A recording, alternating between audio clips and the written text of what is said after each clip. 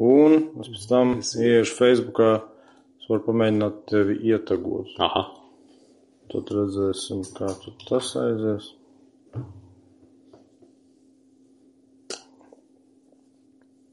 Tā Diversants raksta, atkal lētā desata būs. Diversant, kāda jēga tev rakstīt šo? Tu taču vari mierīgi sameklēt, ko citu darīt. Tā. Nu, ja katru nedēļu jāgaida un kaut kas prasās. Vajag kaut kur izlādēties, tā ir. Tā.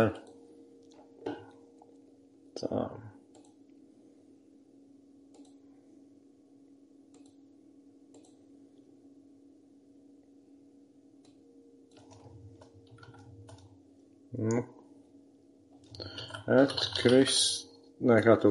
Kristers Nikolās Koškins ārākā. Tā. Nu.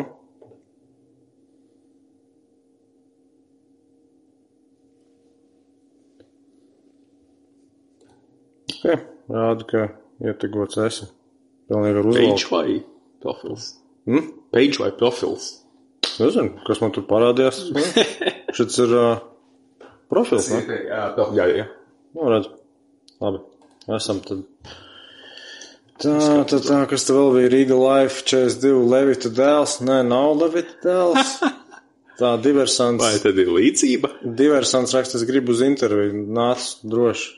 Fast Riga. Viņš kaut ko palaidīs, cerams, ka ne kluso. Kas tam notiek vispār?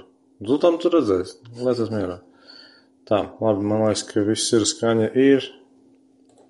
Ieraksts notiek. Ok, labi. Esam tagad gaisā.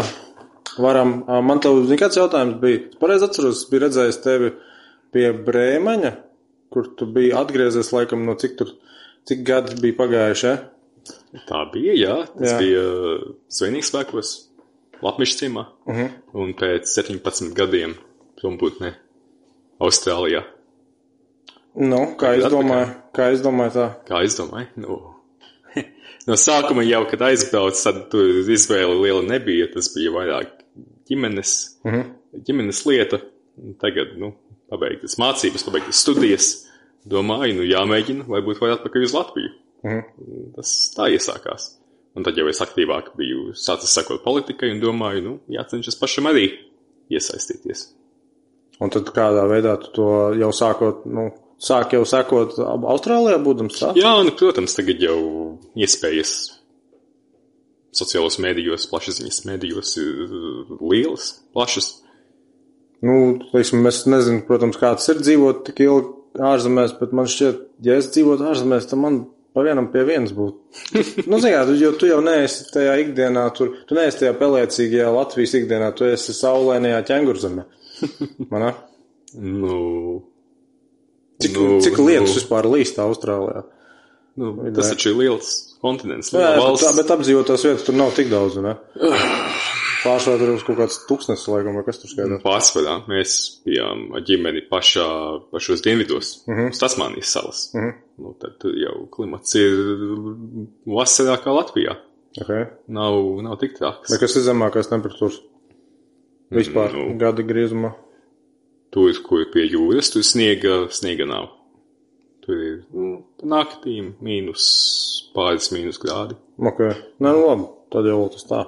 Kaut kādu tur to amplitūdu, tad tu tur redzi. Tādā ziņā, ok. Labi, un tad tu 17 gadus pa Tasmāniju, jā? Un tagad tā riktīgi uz palikšanu, vai arī skatīsies, kā viss pavēršas? Tas jau pēc iespējām jāredz. Pabeidzu tiesības zinātnes, starptautiskās attiecības, studēt bakalaurā, tad jau jāmeklē arī pēc iespējām darbs. Ja sanāk atrast kaut kādu virzienu šeit, tad atrisinās. Ja ne, tad vienmēr var domāt tālāk. Tagad jau saka, ka ja studē Austrālijā, tad Anglijas tirgus ir ļoti atvērts pabeidzējiem. Jā, jo tur Austrālijā tiesību sistēma ir atvasināta no Anglijas. Labi, tas ir viens, bet otrs man būtu jautājums, tad nav tā, ka drīzāk Ķīnas tirgus būtu vispieejamākais, jo Austrālijā baigā tā Ķīnas ekonomiskā sadraudzība, ne? Tirgus vispārībā, jā. Bet jau tur arī nevajag. tieslietās, bet, katrai kompānijai jau arī vajag kādu savā ziņā. Okay. Es biju iedomājis, ka, ja tu esi Austrālijā pilnīgi vienalga, kurā nozarē, pat mediķis, tad tu uz lielāko kāpostu var celt vai no Āzijā vai Dubajā. Man tas nezinu, kaut kā man tas tā sasaistījās. Labi, tad tu esi atbraucis. Nezinu, vai tiesību nozarē tā būtu taisnība. Vispār rūpniecībā, servisos, protams, varētu būt. Jā, gan jau, piemēram, kaut kādam inženierim, arhitektam vēl vairāk. Tas, to nav šaubu, tas gan. Un tad kā tagad vispār iespēja ar priekšvēlēšanu aģitācijas periodā? Tagad tu esi oficiāli sarakstā. Jā. Tad, zin kā, tev visi taustēkļi ir izplast uz visām pusēm. Kādi iespaidi? Grūti sacīt, jo tas ļoti atšķiras no pieredzes dzīvojot otrā pasaules galā. Tur ir valsts, kur ir 2 partiju sistēma de facto, ja? Jā. Un ļoti savādāk, daudz dinamiskāk. Te ir gan pozitīvi, gan negatīvi. Tagad jau tas periods, kur, kā tas teiciens jau ir, vecie vēži jaunās kulītēs, var redzēt daudzās partijās. Tie paši cilvēki sola kaut ko jaunu, bet galu galā, ja tu jau esi tur bijis gadiem un gadiem, ko tu jaunu piedāvā? Tevi jau asociē. Mainīties. Jā. Tāpat kā ZZS, piemēram, katrs 4 gadus mainās un katrs 4 gadus nosauc premjerministra kandidātu Lembergu. Jā. Tev jau jāņem ir pa tādiem gabaliņiem tas jaunais. Tev nevar vienkārši visu revolūciju. Tev vajag evolūciju. Tiesa. Pa gabaliņiem, ar karotītēm. Viņi tagad, piemēram, atšķēlās. Viņiem, laikam, es pareizi saprotu, viņiem nosaukums palika Savienība, bet viņi, ka viņi vēl ZZS skaitās kā oficiālā frakcija un tam līdzīgi, bet viņiem ir šķelšanās ar zaļo partiju. Tas ir arī interesants jautājums, kā tu vari saukties par zaļo zemnieku savienību, ja zaļā partija tur vairāk nav. Formalitāte, bet arī varētu kritizēt, maldina vēlētāju, tas pats vien ir, un ja tu neseko līdzi, tu domā, varbūt jau tur visi kopā. Jā. Kāds noteikti sajauks. Tāds, katrās vēlēšanās tā ir. Kāds kaut ko sajauc, un tas smieklīgākais, ko es esmu dzirdējis par pagājušajām vēlēšanām, ka neskatoties to, ka vienotībai nemazam nebija tik daudz tie vēlētāji, ka izrādās esot bijusi daļa, kas gribēja vienkārši, kas ielika to biļeteni ar vienotību, jo viņi izvēlējās vienkārši, viņi gribēja ieriept un visu svītrot. Aha. Un neskatoties to, ka, bet ja tu biļeti izvelk, tad tu nobalsoji par to vienotību. Vienkārši viņi apmēram paņem biļeti un vienkārši visu tur izsvītro apmēram ieriepti vajag, bet reāli nobalso par vienotību. Jā. Tur tad īstenībā, es nezinu, kā tev pašam ar pieredzi vēlēšanās, vispār kā balsotājiem, bet man nav nekāda, man reāli būs šī instruktāža vajadzīga. Vienkārši, lai nebūtu pilnībā tādi stulbumi, kaut kādi iesācēji riski uz to, kā aizpildīt, kā tur visu izdarīt. Man arī būs pirmā reize balsojot Latvijā. Jā. Vienreiz. Bet, cik es saprotu, tu zini partiju, tu izvelc sarakstu, tu skaties pēc cilvēkiem, kuru tu gribi, tu uzvelc to krustiņu, plusiņu, kuru neizsvītro un met iekšā. Tā kaut kā. Tā, kas tur bija? Fef Matejos, labi, šeit tur kaut kādu dialogu izvērš. Bet reku vēl komentāri arī kaut ko Levitu Mazdēlu pieminu. Nav viņš nekāds Levitu Mazdēls atdziest. Nav nekāds sakars ar Levitu. Tas frizūras pēc jebkādai. Ja tu man prasi brilles un bārdiņu. Brilles un bārdiņu. Kadrā, zin kā, tu neesi tik pūkains kā viņš. Bet tu zin kā, varbūt tāpēc. Un tad, kādi plāni? Kā tu skaties vispār tagad uz 2 mēnešu līdz vēlēšanām? Kāda jauda? Personīgi vai plašāk? Arī, vienkārši, zin kā, tas ir, tu braukās tagad tur pa Latviju, vai pa reģionu, vai, nezinu, kaut kādas tur. Es apzināti neesmu vēl iesaistījies darba tirgu šeit. Iepriekšējos mēnešos arī drusku atpūšos, drusku paceļoju. Tagad redzīju, pāris mēneši plānoju tā stipri aktīvi pa kurzemi uz priekšu uz atpakaļ un redzēt, vai cilvēkus uzrunāt ar to piedāvājumu. Kāds viņš ir. Kāds tev pagaidām vispār iespējas ir par to aktivitāti Latvijā vispār no cilvēkiem politiskajā ziņā? Latvijā ir tāda īpatnība, ka ļoti daudz saka, ka viņi grib pārmaiņas. Bet tad tu pajautā, kādas idejas, ko var atbalstīt. Vai iesaisties, jā. Un tad tu saproti, ka kāda puse no viņiem stabili saka, neiešu balsot, vai neinteresē piedāvājums, vai vispār negribu būt daļa no sistēmas. Boikotēšu vēlēšanas. Nu, teorētiski jau vai būt viss tā jauki un skaisti, bet patiesībā jau vienmēr būs kāds, kas aiziet. Un kā minimums pensionāri? Kā minimums? Kā minimums tie, kas domā, jā, nu viss jau labi. Ko cik, mums vēl? Zinies man, cik daudz tādu cilvēku ir? Nu, vienkārši tīri statistiski. Kādi 50,000 Latvijā, kas varētu teikt, viņiem visi kulē. Te jau tas psiholoģiskais elements arī, nu, nav daudzi, kur ir tā sabiedrības krējums Latvijā. Bet es saku, ir daudzi, kas vienkārši apmierināti ar dzīvi. Nu, ko viņi vēl grib?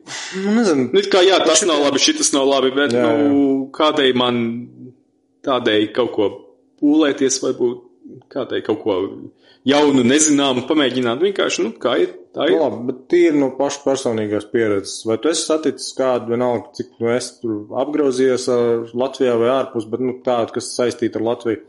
Kuri teikuši, nē, viss ir, nu, jā, protams, varētu tur kaut ko pīšķīt, bet tā viss kopumā ir ļoti labi. Es personīgi neesmu nevienu saticis. Es esmu saticis tādus, kas, piemēram, dzīvo vai nu Jūrmalā vai Baltazarā vai vēl kaut kādās tur, nu, Mārupē, jā, un, jā, viņi saka, nu, var izdzīvot, ja rosās, darās, var izdzīvot un ir ok. Nu, tik daudz es esmu dzirdējis, ir ok. Es zinu cilvēkus, kuri būtu apmierināti ar viņu personālo dzīves stāvokli, kas teiktu, jā, man jau viss kārtībā, viņi vai būtu nedzīvo pārticībā, viņi būtu tādā vidējā slānī. Pa valsti es nezinu, vai tā izteiktos, bet priekš sevis viņiem ir ok. Labi, bet tā, tu zini daudzus vai vienkārši dažus, jo es zinu tikai dažus. Nav daudz. Jā, jo es zinu vairākus cilvēkus, kas tiešām ir no reģioniem. Tu paklausies viņu stāstus un liekas, tā kā kaut kā, nezinu, trešā pasaules valsts mēs te būtu. Un tie cilvēki, par kuriem es domāju, tie arī ir tie, kas strādā Rīgā. Viņi varbūt nedzīvo Rīgā. Nu, jā, Rīga un Pierīga. Tie, kas dzīvo turpat Saldu, jeb Latvijas reģionos, nu, nav dzirdēts, ka viņi tā teikt, nu, viss tagad super. Un, jā. Jeb arī ir tādi cilvēki, sevišķi pensionāri, kuriem, ja viņi ir jau 80 gadi vai vairāk, tad viņu dzīve sākās, bija Otrais pasaules karš, viņi gājuši cauri visādām grūtībām. Nu, padomju un laiku. Tad, jā, arī visu padomju laiku. Un tad viņi tagad saka, nu, mēs jau esam rūdīti, mēs varam izdzīvot jebkādos apstākļos, un mums tā tagadējā dzīve, nu, tiekam jau galā. Grūti ir, bet tiekam galā, un tad viņi nesūdzas visu laiku. Tas laikam ir individuālas domāšanas jautājums. Es kādreiz domāju par to, ka cilvēki īstenībā nav nekas vairāk kā Pavlova suņi. Vienkārši jautājums ir, kurš viņus trenē un dresē. Tā var teikt. Dzīve ir savādāk. Kaut kādā brīdī tas zvaniņš noskan, un mēs sākam sieklodēt. Tā jau arī tagad cenšas teikt, nu, kur būs, piemēram, pensionāriem tāds naudas pielikums nekad nav bijis. Ja? Būs tie 10-15%. Cik mēs tagad dāsni jūs atalgojam. Bet jau skatās, tas pensijas ir, minimālās ir zem 200 eiro mēnesī. Nē, viņi bija kaut kā tur to pat tādu baigo pakāpi taisījuši. Tur vieniem pienāksies, laikam, 20, otriem 30, un es tik tā domāju, nu, come on, jūs pat nenosadzat oficiāli atzīto inflāciju. Nemaz nerunājot par reālo patēriņu cenu inflāciju, jo man patīk vienmēr, ka tajā statistikā ieliek tādu grozu, kas tādam parastam cilvēkam nu nevar. Nav tā, ka ikdienā tu pēc biespienu un jēlnaftu vai vēl kaut ko. Nu, skaidrs ir tas, ja biespiens ir pa 60% dārgāks, ja piens ir pa 50% dārgāks, tad tava inflācija nebūs 11%. Tad tava ikdienas inflācija būs 10%. Nu, tad, ar visu to oficiālo statistiku, cik tur bija, laikam 20% bija oficiālā inflācija. Man liekas, arī viens no saskaņas deputātiem vai būtu Klemeņķevs šo jautājumu tieši cilāja TV24 ēterā, un viņš teica, pensionāri, maz nodrošinātie, tie, kur inflācijas skar vairāk, jo viņiem lielākā daļa no naudas aiziet pārtikas precēs un tādām lietām. Un pārtika ir tieši viens no tām kategorijām, kur inflācijas skārusi visvairāk. Tā Riga Life 42 turpina troļļot. Veči, atslāps tev, labi? Levita dēls viņš nav. Bet viņš jautā, vai tu būsi partijā. Viņš ir partijā. Jā. Esmu partijā, jā. Katrai. Jā. Tā kā arī tev, Riga Life 42. Viņš arī ir tev. Jā. Nu, tur, ir tā, ka tad, kad mēs skatāmies uz to pašu Klimenti jau, tas tā dalīts sajūtas, jo viņš, manuprāt, ir pēdējos 20 gadus. Nu, tu runāji par veciem vēžiem. Jā. Tās keks ir bijis jau labu laiciņu. Jā. Un viņam bija pat laikam kaut kādu atsevišķu periodu, kaut kādu atbildību par tieši sociālā nodrošinājuma jautājumiem Latvijā. Jo es atceros, kad bija krīzes gadi, tad viņu aicināja uz visādām tām intervijām, un viņš stāstīja, nu jā, ir slikti, bet redziet, mums tur ir tomēr ietaupījums tur tajā tieši sociālajā fondā vai vēl kaut kur, apmēram, ka, nepārmetiet man jau tas, apmēram, kasītē ir naudiņa. Bet loģiski, ka viņš jau nebija tas, kurš tur bija, atbildīgs. Jā, saskaņas deputātiem jau vienmēr tā viglā atruna. Mēs jau neko nenosakām, mūs vienmēr atstājās sarkanās līnijas. Es vienā brīdī iedomājos, ka tā varbūt ir pat viņiem tāda īstā stratēģija. Jo ko tu dari? Tu kā liels, piemēram, tagad ar Briedi. Es nezinu, cik daudz tu saku. Viņš ir tagad Austrālijā nesen bija, vai ne? Viņš bija, jā. Un Gold Coast, zelta kastā. Es nezinu, gan jau Austrālijā tur tie latvieši, kas bija, arī kāds aizgāja noteikti skatīties. Jā. Tieši satiku tajā nedēļas nogalē šeit bija atbraukuši vēl citi latvieši no Sidnejas, un viņi teica, jā, mums tur pazīstami ies un skatīsies. Tieši jā. Jā. Un tad droši vien tur vairāk pievērs uzmanību, mūsējais vienkārši cīnās par pasaules līmeņa titulu. Jā. Un viss. Jā, tu neiedzīnās tā, ko viņš saka sociālos. Jā. Tu pazīst kā, viņš ir augsta līmeņa bokseris, nes valsts vārdu tautās un, atbalsta. Jā, un šeit savukārt, kā mēs viņu boikotēsim. Un es atceros, pirms kaut kāda gada vai vēl kaut ko, pilnīgi visiem gandrīz bija tur profilos, tur par māju, un es domāju, kā var šitā mētāties cilvēki? Mīlēt tev vienā dienā, nākamajā dienā ienīst, un tur vēl video taisīt, kā dedzina tās briežas cepures, kepons. Tāpēc tu prasu tādā varbūt daļai retoriskā maniere, vai vienkārši visi nav kaut kāda Pavlova suņa. Un ja ir, tad kā to izmantot pozitīvā veidā? Es domāju, ka ir konkrētas lietas, ko var darīt konkrētos brīžos, kas apliecina, ka tu piedodies tam pareizajam viedoklim. Piemēram, pirms pāris gadiem visi uzlika, ne jau visi, bet tie, kas gāja potējās, piemēram, es esmu potējies, tev arī vajadzētu potēties, un visi uzliek tās mazās ikoniņas Facebookā un citos profilos. Tagad arī, visi uzliek Ukrainas karogu, protams, Ukraina malači jāatbalsta, bet, ko tas reāli maina? Bet tad, ja tu neuzliec, tad, es tevi skatās ar aizdomām, kas tu tāds, kādēļ tu neesi mūsu pusē, tu varbūt esi viņu pusē, bet tu vienkārši neizdari šīs ikdienišķās mazās nianses, ar ko tu praktiski neko nedarot parādi, viņš jau ir pareizais. Jā, tagad jau tas ir pārnācis, laikam, es nezinu, kā redz Austrālijā, bet teorētiski, laikam, tu teici par rietumu kultūru, ka viņiem jau ir tā visu Twitter karošanu aizgājusi līdz tam, ka nepietiek to, ka tu vienkārši neko nesaki, jo, ja tu neko nesaki, tad tu esi tas sliktais. Tev obligāti ir jāsignalizē savu likumību ar to, ka, tu tur speciāli kaut ko posto, speciāli kaut ko liec. Nepietiek ar to, ka tu vienkārši pilnīgi, stāvi savās kaut kādā joslā un, nemaisies tu par kaut kādām citām lietām, nekomentē par lietām, kurās tu pats nedarbojies. Ar to vairs nepietiek. Jā. Un sevišķi tas tagad, kā žurnālisti iet pie sportistiem un jautā, ko tu domā par to, kas notiek? Ko tas sportists domās? Varbūt domās uz vienu pusi, uz otru pusi, bet ko tad tas nosaka? Tas ir viņa viedoklis. Kādēļ tu jautā sportistam? Jautā sabiedrībā tiešām tiem, kuri pārzina lietu notikumus.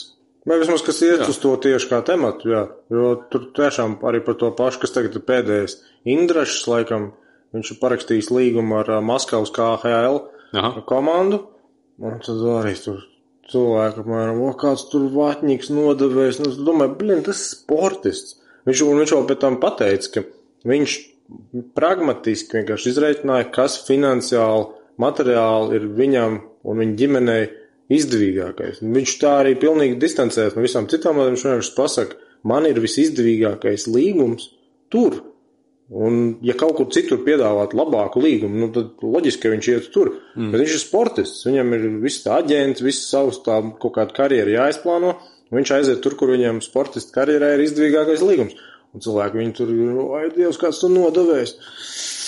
Nu jā, tas var būt tāds jau, nezinu, vai ekstrēmāks, bet tāds uz to pusi tāds piemērs. Nezinu, vai es pats pašlaik meklētu darbu Maskavā, laikam noteikti nē, bet... Daudz jau noteikti, joprojām latvieši droši vien ir Maskavā. Jā, mums kaimiņš viens meita dzīvo Maskavā, tad 5 ciemos atbraukusi.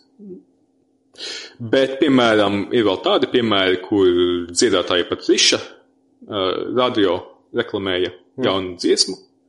Viņai vadītāja viena bija sipeniece, sāka prasīt, ko viņa domā par karu, un viņa tā ļoti diplomātiski mēģināja teikt, man ir paziņas, kas ir latvieši, ukraiņi, krievi, tad es, gribu mieru, es nevaru tā nostāties vienā pusē, un viņa sāka uzbraukt tāpat trišai par to, līdz asarām noveda, vai tas ir pareizi? Jā, patiešām, tas bija tagad pirms kāda mēneša, 2 mēnešiem varbūt tagad. Tas kaut kur ir redzams ierakstā, YouTube? Vajadzētu būt, jā. Ok, jāapskatās. Jo tad sipeniec jau galīgi ir skalvi iespiedus. Nē, kā, sākumā bija tā, ka burtiski viņi tur uzbruka buselim, laikam prātu vētrē, ka viņi tur, ka vienkārši viņi nenosot, ka aktīvi tur nerīkojās. Un tas pat bija, labi, viņi braukuši pagātnē, bet viņi nebrauca tad, un tu nosoda viņus par to, ko viņi darījuši, kad bija, nosacīts miera laiks. Man šķiet, ka tur var buseli bija nedaudz citādi tajā, ka viņa tas menedžments bija plānojuši, laikam arī kaut kādu vai koncertūru vai kaut kādus atsevišķus pasākumus. Pēc Mārta, ja nemaldos. Un tad tā sipenieca tur viņiem gribēja baigi uzbrukt, un tas labākais manā skatījumā, ka busuls vai viņa menedžments tad tam piekāpās. Tu vari pateikt elementāru lietu, un tas būtu pat politiski atbalstām, un pateikt tā, man pirms šī visa bija uzņemtas saistības. Es biju solījis cilvēkiem, pasākumu organizatoriem, vienalga kam, ka es būšu tādos datumos. Jā, pēc šī notikuma es varu varbūt tālāk nevienoties par jauniem pasākumiem, bet izpildīt savus uzņemtās saistības es varu. Jo Eiropas komisija, tad, kad pieņēma visas tās direktīvas un lēmums par to, ka ieviesīs sankcijas, ko viņi pirmo darīja? Pārējais noteikumos izstrādāja, labi, sankcijas mēs noliekam šādas un šitādas, stājas spēkā tur pēc pusgada vai vēl kaut ko. Lai vienkārši var visi vēl paspēt kaut ko izpildīt no uzsāktiem līgumiem un tam līdzīgi. Normāla lieta. Šita cena, es tev saku, cilvēks, kurš ir paēdis, viņš, labi, būsim godīgi, busuls droši vien ir miljonārs šā vai tā. Sipeniec ir diezgan turīga, un busuls varbūt pat vēl turīgāks nekā sipeniec, bet, tas tā. Bet, tas labākais tas, ka ir it kā 2 cilvēki, kas itina mazām nav saistīti ar to jomu, par ko viņi runā. Viens bija gatavs vienkārši cilvēcīgi izpildīt to, ko apņēmās, un otru vienkārši, tu tagad, un piekāpjas. Un tas labākais, bet busuls nav no Saldus, un no tās puses. Viņš ir, man liekas, muzicējis Talsu pusē. Jaunībā. Viņš kaut ko no Kurzemes, manuprāt, ir. Jā. Viņš vispār būs pēc pāris dienām koncertā Saldū, bet, man liekas, viņš no Talsu puses. Ok. Jā. Okay. Tā. Starp citu cilvēki, tie, kas skatās YouTube'ā un Facebookā, es neredzu to, ko jūs rakstāt. Man uzbrūk cilvēki pēc tam, ka es neesmu nolasījis tur tos komentārus, ko raksta Facebookā tiešraidē, YouTube'ā tiešraidē. Vienīgais, ko es šobrīd redzu, ir TikTok čāts. Ja kāds kaut ko grib izteikties, un tad, lai arī tas būtu tiešajā ēterā, tad, ziniet, ejiet uz TikTok. Vismaz pagaidām. Es neesmu atkodis tur vērtu veidu, lai es varētu paralēli 3 čatus lasīt. Tā, Delarita raksta, sipeniec pārstāv liberāli transgenderiskās rietumu vērtības. Es nezinu, par tu tik daudz. Tajā jautājumā es neesmu dzirdējis viņas viedokli, bet, ticams, uz to pusi tas... Ticams tas izklausās, bet viņi jau māks praidā. Nezinu, vai viņa bija. Nesakoju līdzi viņai un viņas darbībām, ja tā godīgi. Kaut ko dzird, bet... Pat ja mēs nesakojam līdzi, šitos te keksiņus tāpat mums rāda. Vienalga, forsē, jo ir šī tāda forsētā barošana, kur man atsevišķi cilvēki, kad es tur kaut kādus rakstus biju komentējis Facebookā, vai gribēju uzbrukt, un mēram, tu pats saproti, ko tur rakstu, un tā es saku, tu vispār saproti, ko ar tevi dara mēdī. Viņiem neinteresē objektīvi atspoguļot nekādas ziņas, viņiem vajag konkrētu to noskaņojumu, konkrētu kūdīšanu, konkrētu to rezultātu. Un ja tu pavelcies uz to, tad tu pat vainīgies. Un tad šitā var manīt, ir gana daudz cilvēku, kas tiešām Austrālija, piemēram, taču bija labs piemērs un ne cik drakoniski var palikt. Jā. Austrālijā vispār, ļoti daudz jau no sākuma tam visam piekrita.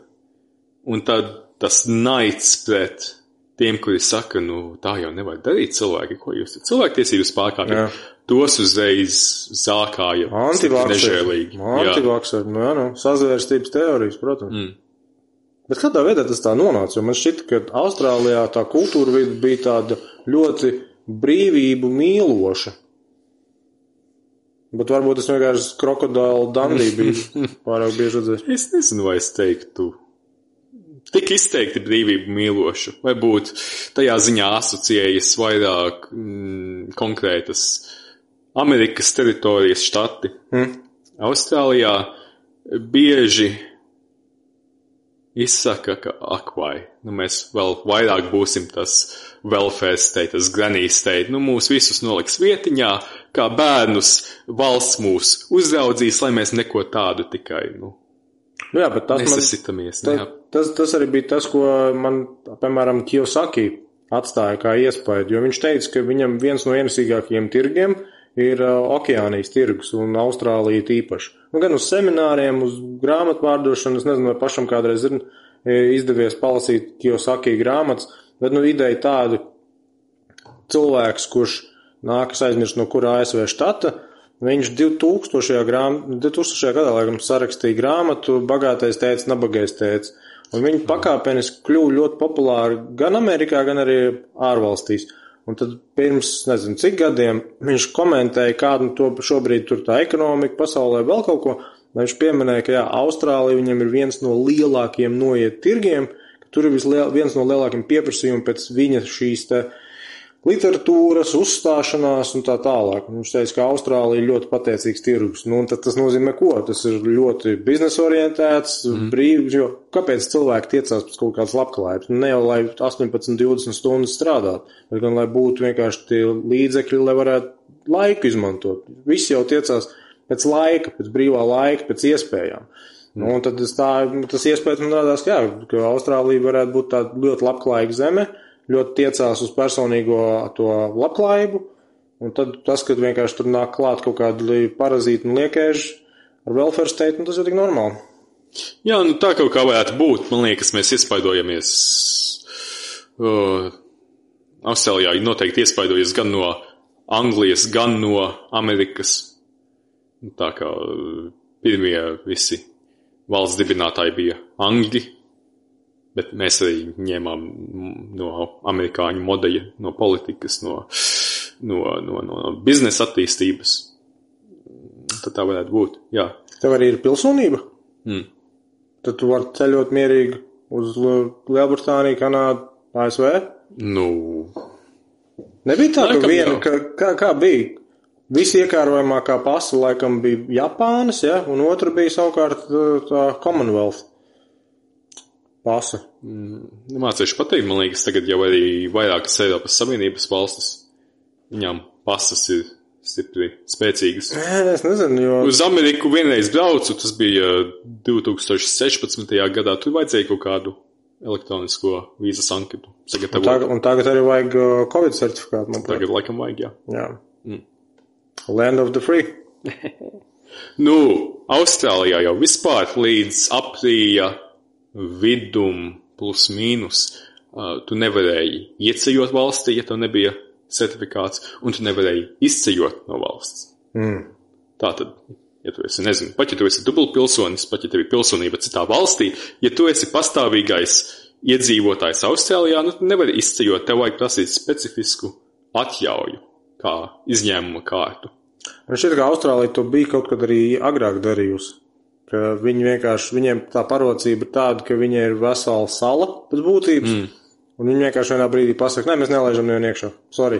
Bet man liekas, ka viņiem tas bija arī saistīts. Austrālijai bija ļoti strikta imigrantu polise. Sevišķi bija tāds laika periods, kad laivām tā kā kuģo pāri vidusjūrai no Ziemeļāfrikas, tā arī no Indonēzijas puses pilnas laivas nāca uz Austrāliju. Un tad tika ļoti stingra pret nelegālu imigrantu policiju ievietot. Un viņus aizsūtīja uz procesēšanas nometnēm, kas nebija Austrālijas kontinentā, bet piederēja Indonēziju, uz atsevišķām salām piederēja Nāru valstī, Okeānijā. Un tad viņus teica, jūs cenšaties tik līdz Austrālijai, jūs netiksiet, jūs tiksiet aizsūtīti tur un tur. Tas man bija otrs tas stereotips par Austrāļiem, ka viņi vēsturiski diezgan forši rasisti bijuši. Vēsturiski ilgus gadus bija Baltās Austrālijas polise, tā viņu sauca. Ja jūs gribat pārcelties, priekšroka tiek dota angļiem, anglosaksonu izcelsmes cilvēkiem. Un pēc tam, ja tu vēl kaut kāds eiropietis, un tad galīgi jāizmugurē, labi, tad tie āzieši. Jā. Tā vēsturiski tas ir bijis, tagad, protams, vairāk nav. Lielākās pilsētas ir ļoti multikulturālas, ļoti daudz ķīnieši, indieši un tā tālāk. Jā, tā neapstādam. Delarita tālāk rakstīja, vai Latvijai tur jāpievienojas. Tas laikam domāts par to rietumu vērtības. Es ticamāk, ka mēs jau esam pievienojušies. Vispār tādā ikdienā tu taču redzi, ka kopumā... Tas ir kā saprot rietumu vērtības. Tas jau arī ļoti tāds koncepts, ko var bīdīt un grūstīt. Rēķini, šobrīd ir vairāk nekā gandrīz, es neatceros īstenībā, ir jau gads vai nav, bet aptuveni gads, kad sākās tā iniciatīva par dabiskas ģimenes jēdzienu nostiprināšanas atversmē. Ar visu Šlesera to naudas aparātu, ar visu to tūrēšanu, ko viņi jau, es nezinu, cik mēnešus taisīja, viņi nav sasnieguši pat 60,000 parakstus. Jā, man liekas, kaut kādi 505,000 un rītā pēdējā diena. Redz. Tad, tu pamēģini, piemēram, tagad ieviest kaut kādu, nezinu, LGBT kaut kā nostiprināšanas atversmē. Es neticu, ka tas arī sasniegtu. Atceries, tad, kad Ukrainā bija tā lietas, 30,000 pie brīvības pieminekļa iznāca šidā. Jā. Savāktu. Es domāju, ka savāktu, jo tie jaunieši un tam līdzīgi, es pats brīnos, kad bija tas Praids un Šlesers tur filmēja, tur lielākā daļa izskatās nepilngadīgi. Un to es tā nevarēju iedomāties, jo es atceros pat to laiku, kad bija Rīgā pirmais Praids, tur, kur arī nomētāja ar kakām tur kaut kāds cilvēks. Tad tur bija, reāli varēja redzēt iebraukuši no Lielbritānijas, no Skandināvijas, vēl kaut kā, bet pieauguši cilvēki vismaz. Tagad tur bija reāli kaut kāds tur ekskursija. Jā, tā ir redzi atkal pazīme no tā, ko saucāt pa Pavlova suņiem. To jau māca kā pieņemama no skolās. Jau no skolas gadu. Laikam, kad tagad gaitas. Tā ir. Jā. Un svarīgākais ir, ka cilvēks ir jāmīl, kāds viņš ir. Un, ja tu gribi būt tāds vai šitāds, tu vari būt tāds vai šitāds. Un neviens viņiem nesaka, paga, ir vispār kaut kāda dabas norma, kaut kāda vērtību norma. Un tad tā jaunā paudze, viņa kļūst vecāka, balsošanas gadu sasniedz, un sāk parādīties tas īpatsvars Eiropas vērtības negatīvajā nozīmē. Parādās vairāk tādi cilvēki. Redz, vai ir šis tāds plānojams, vai vienkārši sakritības pēc tāds process ir izvērsies? Jo daudz saka, ka tas ir speciāli, tur sazina kādu globālistu to grib.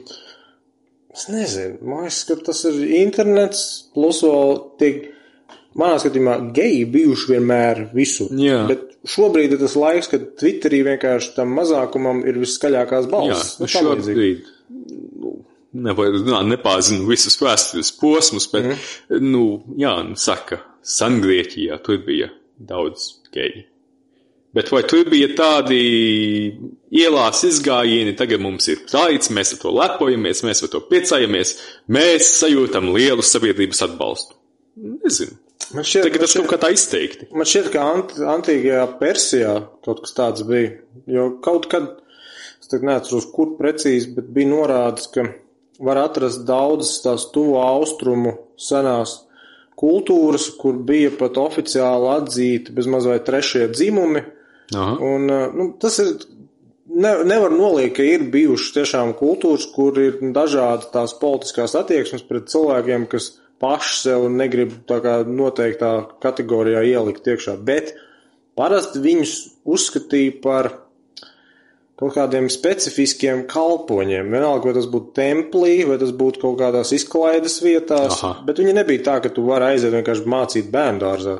Tas bija vairāk, tiešām specifiskās vietās, kur arī tas īsti nevienam, to, piemēram, netraucēja kaut kādā cirkā vai izklaides vietā, kāds tur varētu būt vīrietis, varētu nebūt vīrietis, un pilnīgi vienalga, īstenībā, tur ir izrāde, tur ir kaut kāda specifika. Tāpēc arī redz viduslaikos Eiropā, piemēram, kastrēja tos mazos puikas, lai viņi vienkārši labi varētu dziedāt, kad pieaug. Tā bija. Cilvēkus tiešām ieaudzināja noteiktās lomās, un ne jau tur tas kastrāts pēc tam ies tur baigu politiku regulēt. Viņš vienkārši būs izklaidētājs. Un tas bija sociāli pieņemami. Pamēģini tagad kaut kur iestāstīt, ka mēs tagad speciāli kastrēsim mazus bērnus, lai viņus pataisītu par baigiem operas dziedātājiem. Jā. Es nezinu, kurš to konceptu pa varas 3 sejām, 3 faces of power, kurš to izdomāja? Parasti piedēvē Montesquieu. Viņam bija, kāds bija 18. gadsimta tāds, es pat īsti nezinu, vai tas varētu būt pētījums, bet vairāk mazāk tā esejas tipa apraksts vai traktāts. Te viņš tur apraksta likuma radīšanas tos principus, un tad, viņam arī ir tas varas dalīšanas princips. Bet visticamāk, ka pirms tam jau vairāk filozofi bija kaut ko tādu apsvēruši. Jā. Redzi, tur tā otrā seja tas, ka valdošie diktē dienas kārtību. Viņi izvēlas, par ko mēs runāsim, par ko mēs nerunāsim.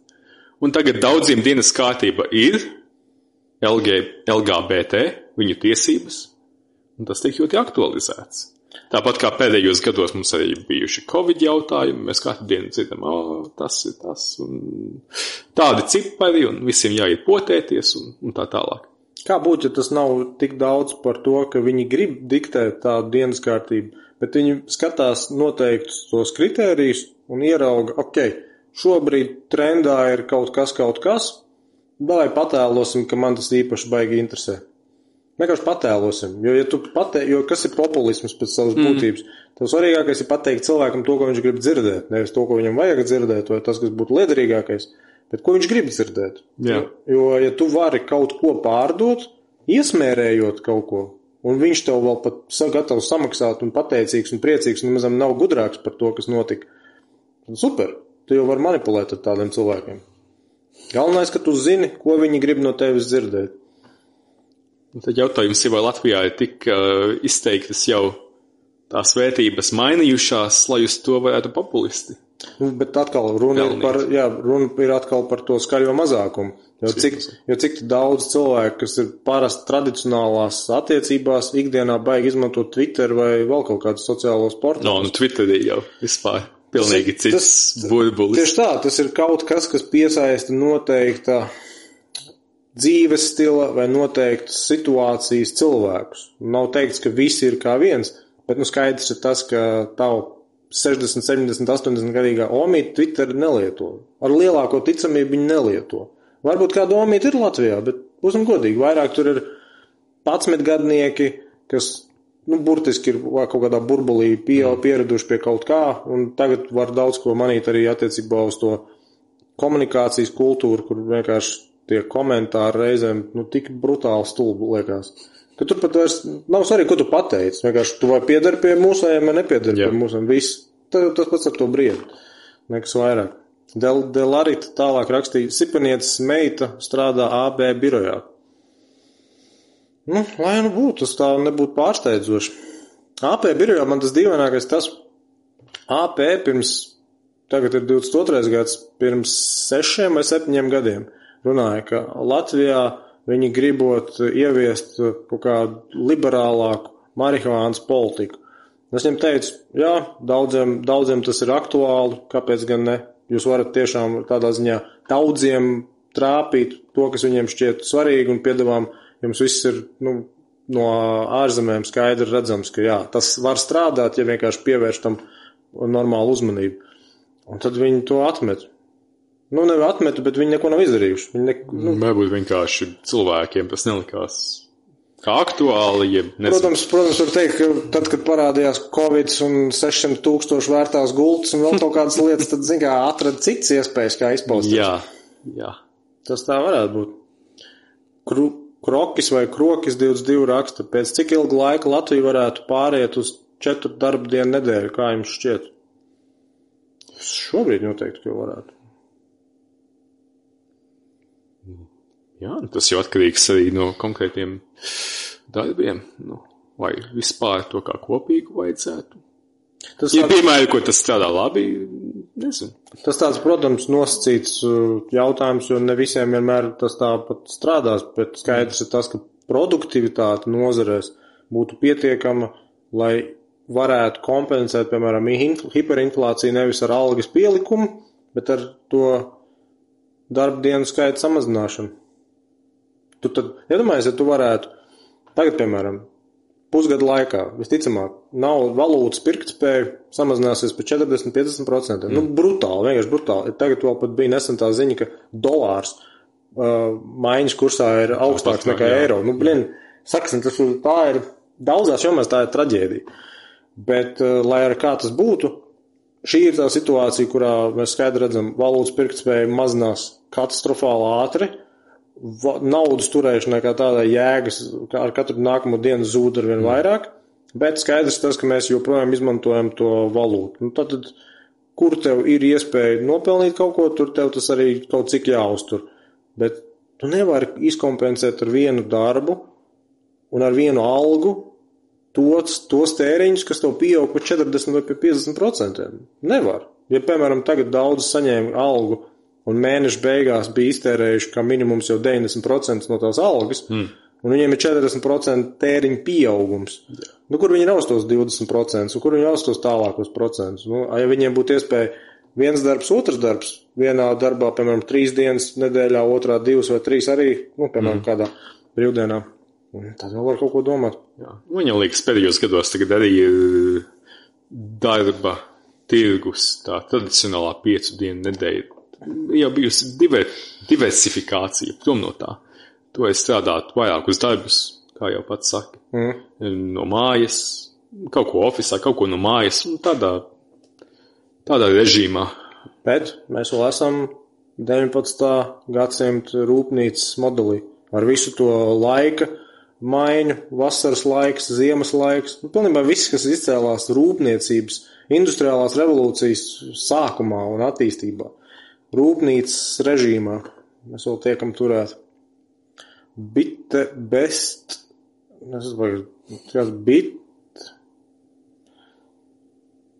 Izvēlēs tos nosaukums sev profilam īsāks. Vai bite best est internet, vai arī bitte bestest internet. Bestest internet. Bestest? Tas tāds. Bitte bestest internet? Labi. Gramatiski žargons. Labākais internets vai? Labi. Valstī ekonomiski nē. Kā tu to domā? Precizējiet, lūdzu. Jā. Valstī ekonomiski nē.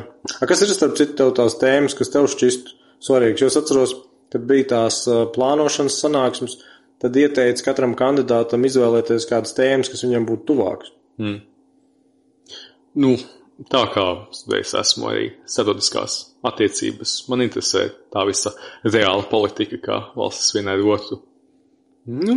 Veidot tās attiecības, un es uzskatu, ka, piemēram, ja tagad saka, ka Eiropas vērtības atkal negatīvajā nozīmē ir pārāk daudz Latvijā atnākušas un tiek uzspiestas varbūt no Rietuma Eiropas, Centrāla Eiropas, nosacīti Centrāla Eiropas, tad Latvijai vajadzētu tuvākas attiecības tieši ar Austrum Eiropas valstīm, tādām valstīm kā Čehija, Slovākija, Ungārija, Polija.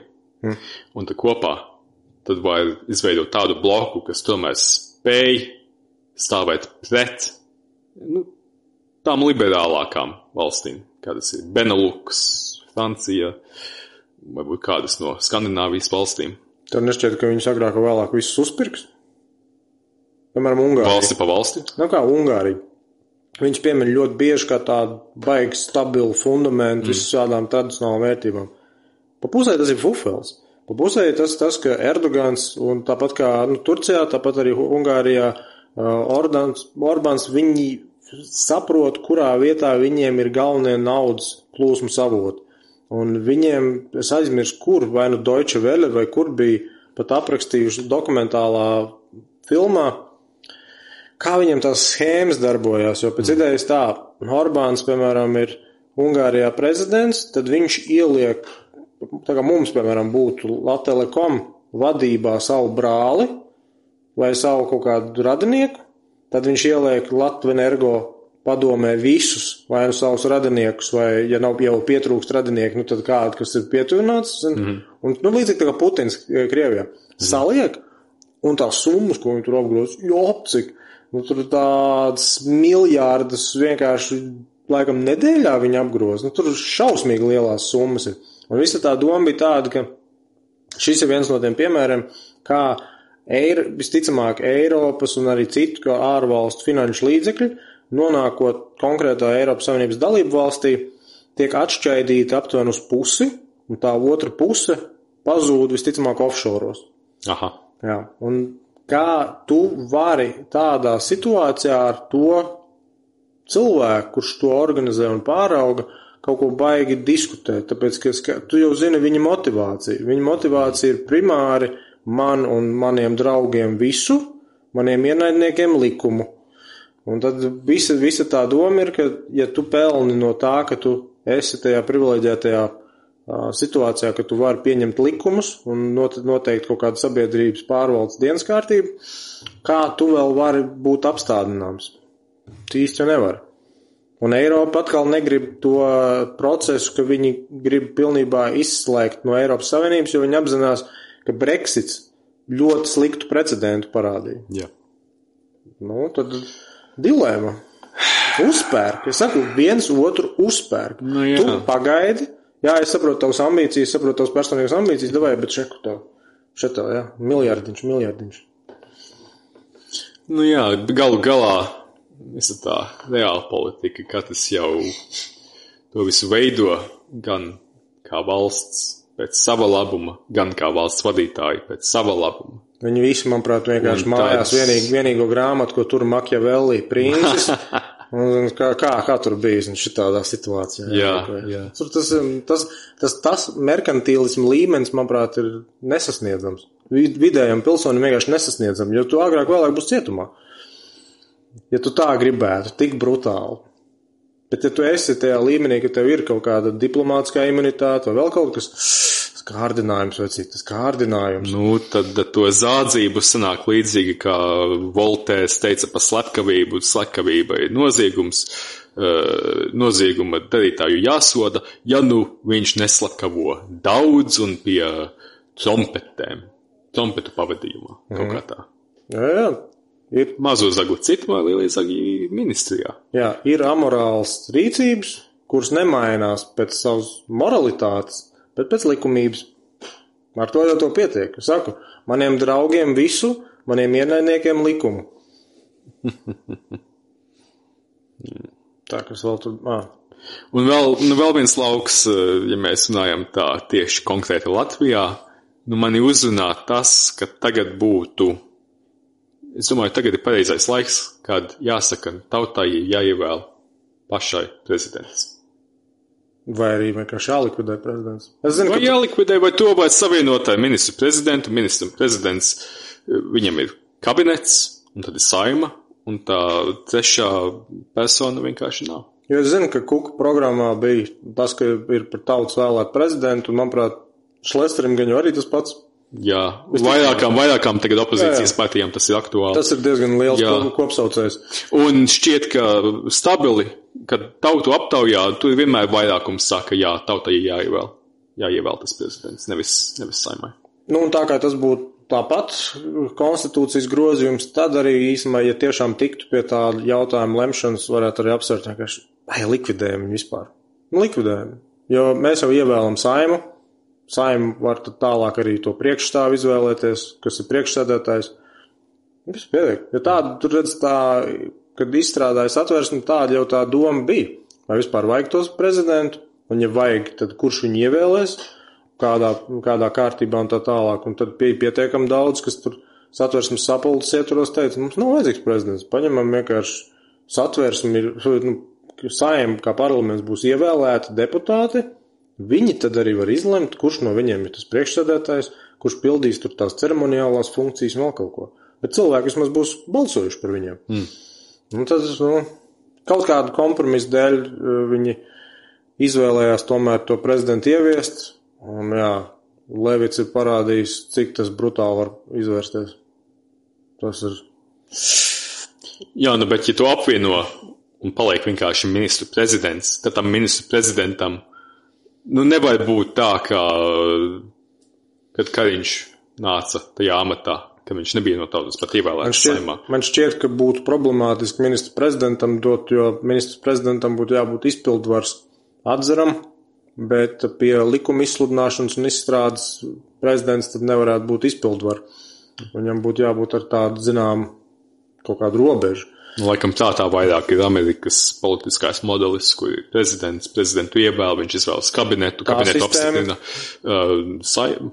Tā sistēma ir, bet, redz, viņiem jau arī ir 2 kameru parlaments pēc idejas. Vai Latvijā kaut kas tās varētu strādāt, pat nezinu. Latvijā nepieciešams. Arī. Viņiem, galvenais iemesls 2 kamerām ir arī, lai katram štatam būtu tomēr vienāda teikšana. Lai nevar Ņujorka, Kalifornija ar visiem saviem miljoniem cilvēku pateikt tagad vidienei tiem štatiem, kur tiešām dzīvo maz, bet vērtības ir varbūt pilnīgi citas. Nevar pateikt, jums tagad jādara pēc mūsu likumiem. Bet, piemēram, Lielbritānijā tas iemesls nav tāds, ka vienkārši bija jānodrošina visādiem lordiem un visādām šķirām. Lielbritānija ir atsevišķi, jā. Cits, jā. Jo kaut kad vēsturē, kad nepastāvēja vispār koncepts par brīvām vēlēšanām un visādām tādām lietām, kas mums mūsdienās ir, tad varbūt, ka bija vērts vispār šitādus aparātus un organizācijas taisīt. Tagad, ka mēs varētu katru dienu referendums taisīt internetā un mums parlaments varētu nebūt vajadzīgs. Vienkārši administrācija, kas apkopo. Tā kā vēl ekstrēmāks Šveices modelis. Kaut kas tāds, jā. Jo tehniski iespējams, laikam tas būtu. Tikai skaidrs tas, ka ne jau no esošajiem status quo labumu guvējiem mēs sagaidīsim tagad, ka tas status quo mainīsies. Daudzi jau arī ļoti skeptiski raugās, ja tu saki viņiem, elektroniskā balsošana. Arī balsošana parastajā kārtībā daudziem šķiet aizdomīgi. Man patīk, ko Mužvillo teica. Viņš teica, ka neviens jau neliedz tev iet pēc tam censties novērot, kā tas viss notika, un vai pēc tam parādās arī to, ko tu redzēji iecirknī oficiālajā statistikā un apkopojumā. Bet cik to daudz dara, es pat nezinu. Ir noteikti cilvēki, bet es šaubos, ka Latvijā varētu būt vairāk nekā 100.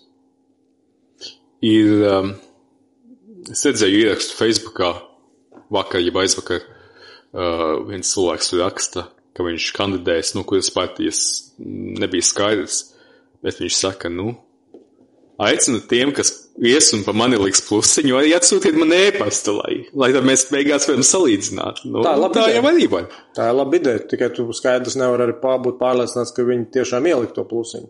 Tieši tā. Ne jau visi, kas ieliks, atsūtīs, un ne jau visi, kas atsūtīs, ielikt. Jā. Inese Siksna raksta, labdien visiem. Labdien, Ines. Labdien. Jā.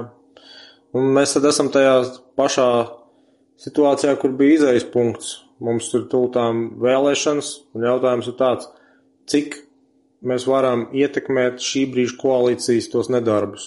Vai atgriezt, sadziedēt visas brūces, un varbūt pat, apgriezt otrādi un uzlabot situāciju. Jādabū 51 balsu. Jā, ne jau visu var sadziedēt, piemēram, tur, kur nauda ir iztērēta, tur, kur viņu noteikti nevajadzēja tērēt tādā veidā, to jau nevar atdabūt atpakaļ. Bet kāda mājas bija jābūvē? Sipenietis vīram bija. Ebreju kopienai arī. Tas man arī pārsteidza. Man pārsteidza tas, ka tajā brīdī, kad ir lielākā valsts aizņemšanās, var atrast šitādas ko 20 gadus vai cik viņi nevarēja tur atrasināt. Tagad pēkšņi, jā, mēs atradām bija šī cīk naudu.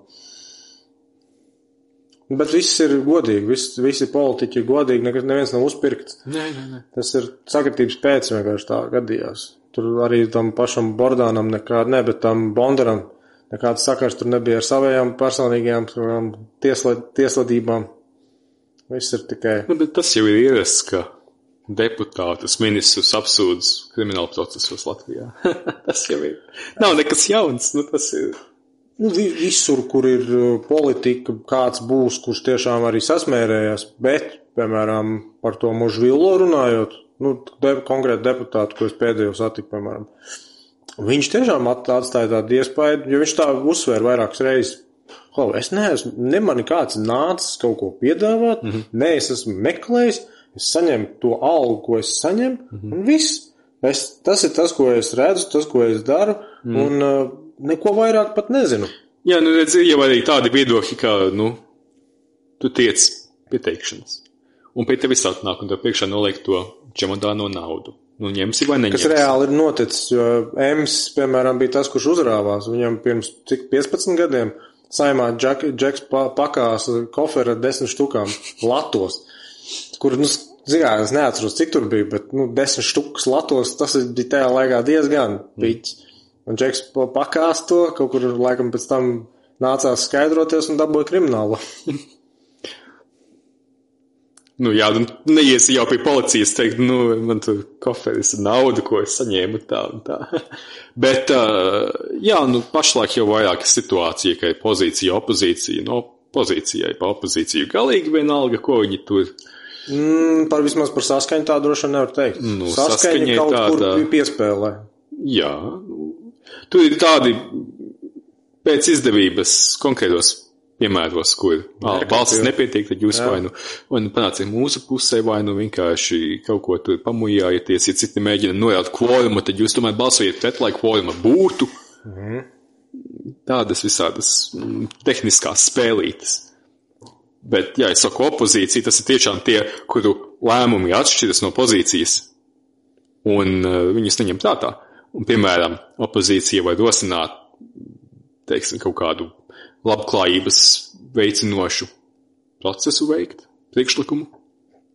To noraida vienbalsīgi visa koalīcija. Un tad pāris mēnešus vēlāk koalīcija to pieņem un tad pasniedz, reku ir mūsu nopelns. Tā ir stratēģija. Tāda arī stratēģija ir, jā. Tās idejas, kuras pēc tam izrādās, šitām varētu būt kaut kāda baigā atdeva, reitingos vai vēl kaut kur. Jā. Bet ko tu viņiem var pārmest? Sportiski reizēm ir iespaidīgi. Sportiski ņemot tīri, ko var izdarīt īsā laikā pie tādiem apstākļiem, ir iespaidīgi. Lemberg, piemēram, dabūt cietumā.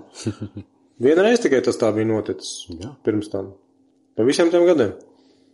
Un, ja domājies, ja tu būtu, piemēram, balsojis par JKP iepriekš, tu būtu Galvenais darbs paveikt. Ir. Visu valstu var nodedzināt, vismaz Lembis ir cietumā. Jā. Ir fanāti. Tad nevar noliekt. Ines Siksna raksta, esmu pati vēlēšana komisijā. Lapiņas skenē dators un uzreiz skaita. Kā tur ko var viltot? Gan jau, ka, ja kāds gribētu, tad dators būtu tas, kurš skaita un saskaita, piemēram, nepareizi.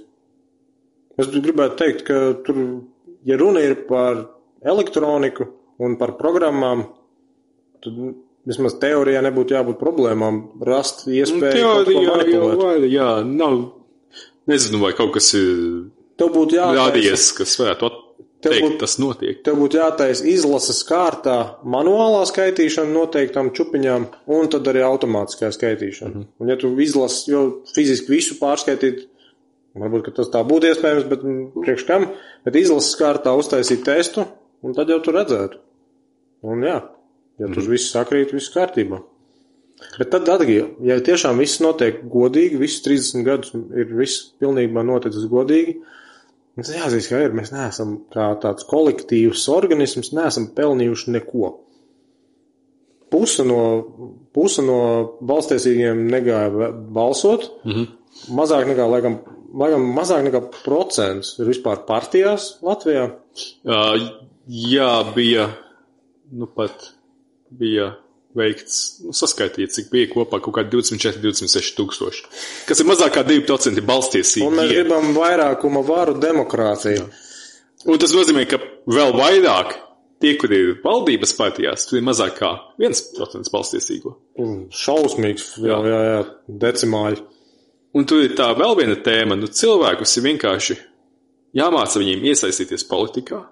Es nezinu, kā to panāks. Tagad no Austrālija, piemēram, ir labs piemērs, droši vien labai idejai. Es esmu dzirdējis to, ka Austrālijai ir gandrīz vai drakoniski sodi, ja cilvēks neiet balsot. Ir obligātā balsošana, jā. Un tad, cik es saprotu, īstā motivācija nav bijusi veicināt pilsonisko aktivitāti, bet nodrošināt, ka minoritātes netiek diskriminētas. Jo Austrālijai ir šīta vēsture ar diskriminēšanu pret minoritātēm. Un, lai novērstu tādu iespēju, tā kā tas ir, piemēram, ASV, laikam, kā viņš saucās, gerrymandering vai kaut kas tam līdzīgs. Nedomāju, ka tas būs tas, bet... Vienkārši, jebkurā gadījumā tā doma tāda, lai politika un vispār sabiedrības pārvalde nevarētu meklēt iespējas, kā izslēgt minoritātes un nebaltos austrāliešus no piedalīšanās vitālajos politiskajos procesos. Un tad viens no tiem mehānismiem bija visiem ir jāiet balsot. Jā. Gerrymandering vairāk, tu sazīmē to elektorāta karti. Jā. Viss kaut kā, lai tu mēģini iekļaut to grupu šajā pusē, to grupu tajā pusē, un tad tos rajonus, ko mēs uzvaram, mēs uzvaram 51-49, tos rajonus, ko opozīcija uzvar, tur jau ir 70-30. Un es sapratu, ka tur ir tā arī liela daļa motivācijas, vienkārši, lai tās minoritātes netiktu pie savas balss. Vai izšķirošas balss. Tā var teikt. Austrālijā, nezinu, vai drakoniski sodi ir reāli naudas sodi. Ne jau lieli, bet ir reāli naudas sodi. Ja tu nenobalso, tad atnāk vēstule un saka, kas notika, kādēļ ne? Un tad tev jāpaskaidro. Ja tev kaut kāds reāls paskaidrojums, tu biji ārpus valsts, tu biji, nezinu, slims, nevarēja pakustēties no mājām, tad saka, labi, ko. Bet tu ir stabili nobalso 90% plus. Tad jā. Tur ir cita dinamika, tur ir tās divas partijas galvenās. Tur ir plusi, mīnusi. Un tad tu gribi man teikt, ka 90 plus, kas gāja balsot, viņi gribēja šitādus drakoniskus politiķus uz visu to Covid laiku. Interesanti ir tas, ka Austrālijā arī nesen bija vēlēšanas, bija maijā. Jā. Pāris partijas stipri izteikti iestājās, pret Covid ierobežojumiem. Tas nebija galvenās partijas, tās bija, viena bija jauna, viena bija minoritāte partija, maza. Un viņas, viena savāca 4%, otra arī, man liekas, kādus 3-4% savāca. Tad tas nozīmē, ka viņi vispār nebūs pārstāvēt vai vienkārši 4%? Cik tur ir slieksnis? Vai nav tāda? Tur nav tāda, ir mažoritārā sistēma apakšpalātā, un augšpalātā ir visa štata ievēl tik un tik. Tad augšpalātā vienas ievēlēja vienu, un no otras tur apakšpalātā arī 1 vai 2, augšpalātā tāpat. Bet noteikšana nekāda tur viņiem nebija. Tur vienkārši tās divas galvenās partijas ir bijušas tik ilgi, ka visi, kuriem politika tā īpaši neinteresē, viņi zina, tās ir tās galvenās. Pat, ja par kuru es balstošu, to vai to? Labi, neviena nebija par izteiktu brīvību, bet tomēr varēja redzēt daudz maz, ka tajos štatos, kur bija centriski kreisajā pie varas, ierobežojumi bija smagāki. Jā. Kas ir ironiski. Ka tie būtu tie, kas tiešām grib visvairāk apspiest. Bet daudz maz, tā man liekas, nav tikai Austrālijā bijis, bet var redzēt arī Eiropā, tur, kur ir centriski, sociālistiskie pie varas, tur ir vairāk ierobežojumi, kā varbūt tur, kur ir labējie. Es laikam saprotu, ko tu domā, bet man šķiet, ka... Varbūt viņi sasacīja labējo citos jautājumos vairāk. Jā. Varbūt, ka tā. Jo es vienkārši tā zinu Vācijas piemēru. Viņi tur, lai arī viņiem ir SPD kanclers, viņi izvairījās no tāds riktīgākās obligātās. Riktīgākās obligātās, jā, bet bija runa par to. Un tagad, pat nesen bija runa par to, un 3 partijas tagad viņiem koalīcijā, 2 balsoja par, 1 pret. Tās 2, kas balsoja par, bija sociāldemokrātiskie un zaļā partija. Un tās ir tās centriski kreisējās. Visi uzpirkt, es tev saku. Kaut kas bija ielicis video, es, protams, nepārbaudīju, vai tas tā ir, kā viņš tur saka, bet bija kaut kāds video, kur bija teikts par Baltkrieviju, ka it kā pats Lukašenko kaut kur esot intervijā teicis aptuveni tā. Man Starptautiskais valūtas fonds piedāvāja tur pāris miljārdus, ja es uztaisīšu savās tajās zemēs lockdown. Kaut kas tāds bija dzirdēts. Tas izklausās nedaudz pārāk primitivizēts, gan jau tur bija saistība varbūt ar kredītu, piešķīrumiem, vēl kaut ko, jo valūtas fonds var arī tāds kreisais kantors, viņiem pašiem savu valūtu, faktiski viņi tur paši kaut ko var izdomāt, daudz ko darīt. Vai visticamāk kaut kādas tur, nezinu, kredīttiesības vai kā viņiem saucās tur tās special drawing rights, kas viņiem tur skaitās tā naudas vienība nosacīta. Bet varbūt, ka tā arī tas notiek. Varbūt, ka atnāk tev kaut kāds starptautiskas organizācijas pārstāvs vai kaut vai privāts liels konglomerāta pārstāvs un skaidro klau vecais. Zin kā, runājot par lietām, tu gribi būt bagāts. Tu gribi būt priecīgs. Ja tu gribi, lai valstī nauda, tad ir jāsako PVO noteikumiem un, lūdzu, sekojiet mūsu noteikumiem un jums būs nauda. Jā. Un, ja jūs sekojiet pēc noteikumiem, tad jau ir, nezinu, un mēs neskatīsimies, kur tā nauda aiziet. Tas jau tas izšķirošākais būtu. Mēs neskatīsimies, mēs piešķirsim, pateiksim, ka tas ir humanitārām vajadzībām, ko tu pēc tam dari, cik tur savus Audi Q8 pēc, mums neinteresē. Ines Siksna ierakstīja, mūsu iecirknī drošības pēc saskaitam arī manuāli. Sakrit ar datoru, nezinu, kā citos iecirkņos dara. Ines Siksna, tevi par galveno balsu uzraugu.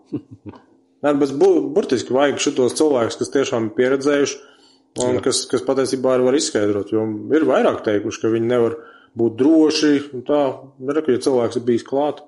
Jo kāda ieinteresētība Inesei Siksnai būtu, piemēram, kaut ko safantazēt. Nekādu. Izņemot, ja viņi nav atkal aģents kaut kāds. Kurums iesūtītais. Ir arī dzirdēts tāds, ka kādu raidījumu klausījos un intervētājs teica, jā, es arī biju balsu skaitītājs. Es nezinu, vai tas bija pie tevis vai ne. Un tad, vakars vēlas pasaka, labi, aizai iedzer kafiju un, nezinu, pusstundiņu uztaisi pauzīti. Tā kā gan īsti tādu aizai no tā kantora, ja tu gribi. Cilvēki ir cilvēki. Varbūt, ka kāds tiešām... vai tā vienkārši saka, es domāju, tas jau nenozīmē obligāti, ka tagad, kad tu izēji ārā pa durvīm uzreiz, fiksi sabāžam attiecīgi. Bet man patika, tad, kad notika, ja nemaldos Krievijā vai Baltkrievijā kaut kādas vēlēšanas, tad internetā tur parādījās it kā tie video materiāli, ka tur kāds atnāk speciāli kameras priekšā nostājās, un tas tur kaut kas tur skrīcē iekšā. Par Ameriku redz arī daudz saka, ka tur jau ir pat mirušie balsojuši. Var būt. Es atceros, Simpsoniem bija pat epizode par to, ka mirušos izmanto kā balsotājus. Un parasti jau Simpsoni nemelo. Beigās izrādās, ka parasti pareizi. Tas, ka tā ir noticis, man liekas, ir pierādīts. Tu jau tā lieta, tu vari noteikt individuālu gadījumu, bet nevari noteikt, cik tādi bija. Un cik tas vispār to vispārējo rezultātu ietekmēja. Man gribētos ticēt, ka viss notiek godīgi, un tikai sakritības pēc 30 gados Latvijā ir par 1 miljonu cilvēku mazāk. Vienkārši sakritības pēc, viņi kaut ko pārprat. Latvijā ir pasaku zeme, bet jūs kaut ko pārpratāt. Es nevaru iedomāties vienkārši kādu to ļaunprātības līmeni vajadzētu cilvēkiem, lai apzināti, mērķtiecīgi to darītu. Mazināt iespējas cilvēkiem dzīvot, palikt Latvijā. Pēc idejas tu jau vari, zināmā mērā, pakļauts bijis tādām situācijām. ka izbrauc no valsts. Nu, tas bija nedaudz savādāk, es vēl biju ļoti jaunos gados. Nu labi, tu nevarēji pats par sevi izlemt, jā. Mamma apprecēja Tasmānieti. Tad arī pārcēlāmies. Nu, jā. Bet viņi iepazina Tasmānietu tur vai šeit? Nu, internetā vispār. Bet tas izpaudās tā, ka burtiski internetā un pēc tam satikās uzreiz ar Tasmānietu? Šeit satikās tur un, jā, šurp turp un tad pārcēlās. Nu, jā, laikam tajā laikā likās, būs piedzīvojums, būs interesantāka dzīve otrā pasaules malā. Gan jau arī ir interesantāk. Es varu droši teikt, ka viņas gadījumā tur bija stipri uzreiz jau ilgas pēc Latvijas. Kādēļ? Jā, jo latviešu diaspora Austrālijai un kaut kur tur jābūt, ne? Nu, tur ir, kad atvēra vēstniecību, tika aplāca kādi 20,000 Latvijai piederīgo. Nebija viens austrāliešu peldētājs, kurš bez mazliet kaut kāds baigais tur zelta medalists bija, kurš nācis no Latvijas, vai vismaz senči nākuši no Latvijas. Peldētāju nezinu, es zinu, ka ir vairāki sportisti, kuriem kāds sensis ir latvietis. Jā, tajā pašā austrāliešu futbolā, ko sauc. Jo man šķiet, ka kaut kas man pat teica tā, ka tad, kad bija lielās tīrīšanas nacistiem Eiropā, tad arī no Latvijas pērkoņu krustieši labu daļu aiztaisījās uz Austrāliju. It kā Austrālijā esot bijusi labvēlīgi, līdzīgi tāpat kā Brazīlijā, Argentīnā vēl kaut kā bija labvēlīga politika, vai nāciet, ārieši, čupojamies. Tur ir interesanti ne pa latviešiem, bet ir, es dzirdējis tādu grāmatu un arī filmu Unbreaking, jeb Unbreakable pa pilotu otrā pasaules kara laikā no Amerikas, kurš tu mašīna iekta Klusajā okeānā savāca japānieši. Jā, tas bija Netflixā tā filma. Aha. Jā, tas ir pēc visu stāstu, īstiem notikumiem. Bet viņš jau bija kaut kāds tas soļotājs, viņš nebija? Viņš bija skrējējs, viņš olimpiādē piedalījās, skrēja... Vai maratonists vai skrējējs? Vai soļotājs? Nē, viņš skrēja. Skrējējs? 4-5 jūdzes tādu distanci. Okay. Jā, viņš bija kaut kādā 7. vietā vai kur tur olimpiādē bijis. Viņš bija arī tad otrā pasaules karā, lidmašīna tika notriekta, viņi tur bija sākumā... Filmā viņi notrieca, īstenībā viņiem vienkārši tehniskās problēmas bija. Bet jā, un tajā galvenajā nometnē, tas galvenais apsargs, kas viņus tur mocīja visnežēlīgāk. Beigās, pēc kara, viņam dzīves notikumi bija visvisādi, kamēr viņam kaut kāds miers par to visu notikušu iestājās. Un viņam no sākuma bija tā doma, es šo cilvēku atradīšu un es viņu nogalināšu. Par to, ko viņš man visiem tur nodarīja. Un, to cilvēku, kad atveda, tad viņš bija jau vecos gados dzīvoja Austrālijā. Dzīvoja tādā, Gold Coast, kas ir tāds pludmales mala, jūrmala, Majori. Kaut kas tāds. Jā. Atrodas jau. Un tas džeks no ASV, kurš tur bija tajā visā nometnē, tas cietējs, viņš, manuprāt, pēc tam baigais kristietis palika. Jā. Tas arī, kā viņš saka, ka viņš atrada to mieru, to dieva mieru. Jā. Es nezinu. Es nezinu, negribu arī zināt, kā es uzvestos, bet es tik zinu to, ka Atrē bija birsaldu. Tas ir kaut kāds ieprogrammēts. Tas cilvēka instinkts. Tas ir tas, ko civilizācijā vajadzētu spēt savaldīt, ja mēs gribam civilizēt sadzīvot. Un tas, ko mēs arī redzējām pēdējos 2 gados, ka ja pārāk spiež tos cilvēkus, tad būs kaut kāda pretestība. Un tas, kas ir Austrālijā laikam un Latvijā kopīgs, mums nav ieroču sabiedrībai. Teksasā, Floridā, to stulbību, ko darīja Austrālijā un Latvijā, nevarētu atkārtot. Jā, Austrālijā ir grūtāk ieročus iegādāties kā Latvijā vēl. Jo, nezinu, kaut kur nesen redzēju tāds visas pakāpes, caur kurām jāiet, lai te iegādātos, kādu atļauju vajag un tā.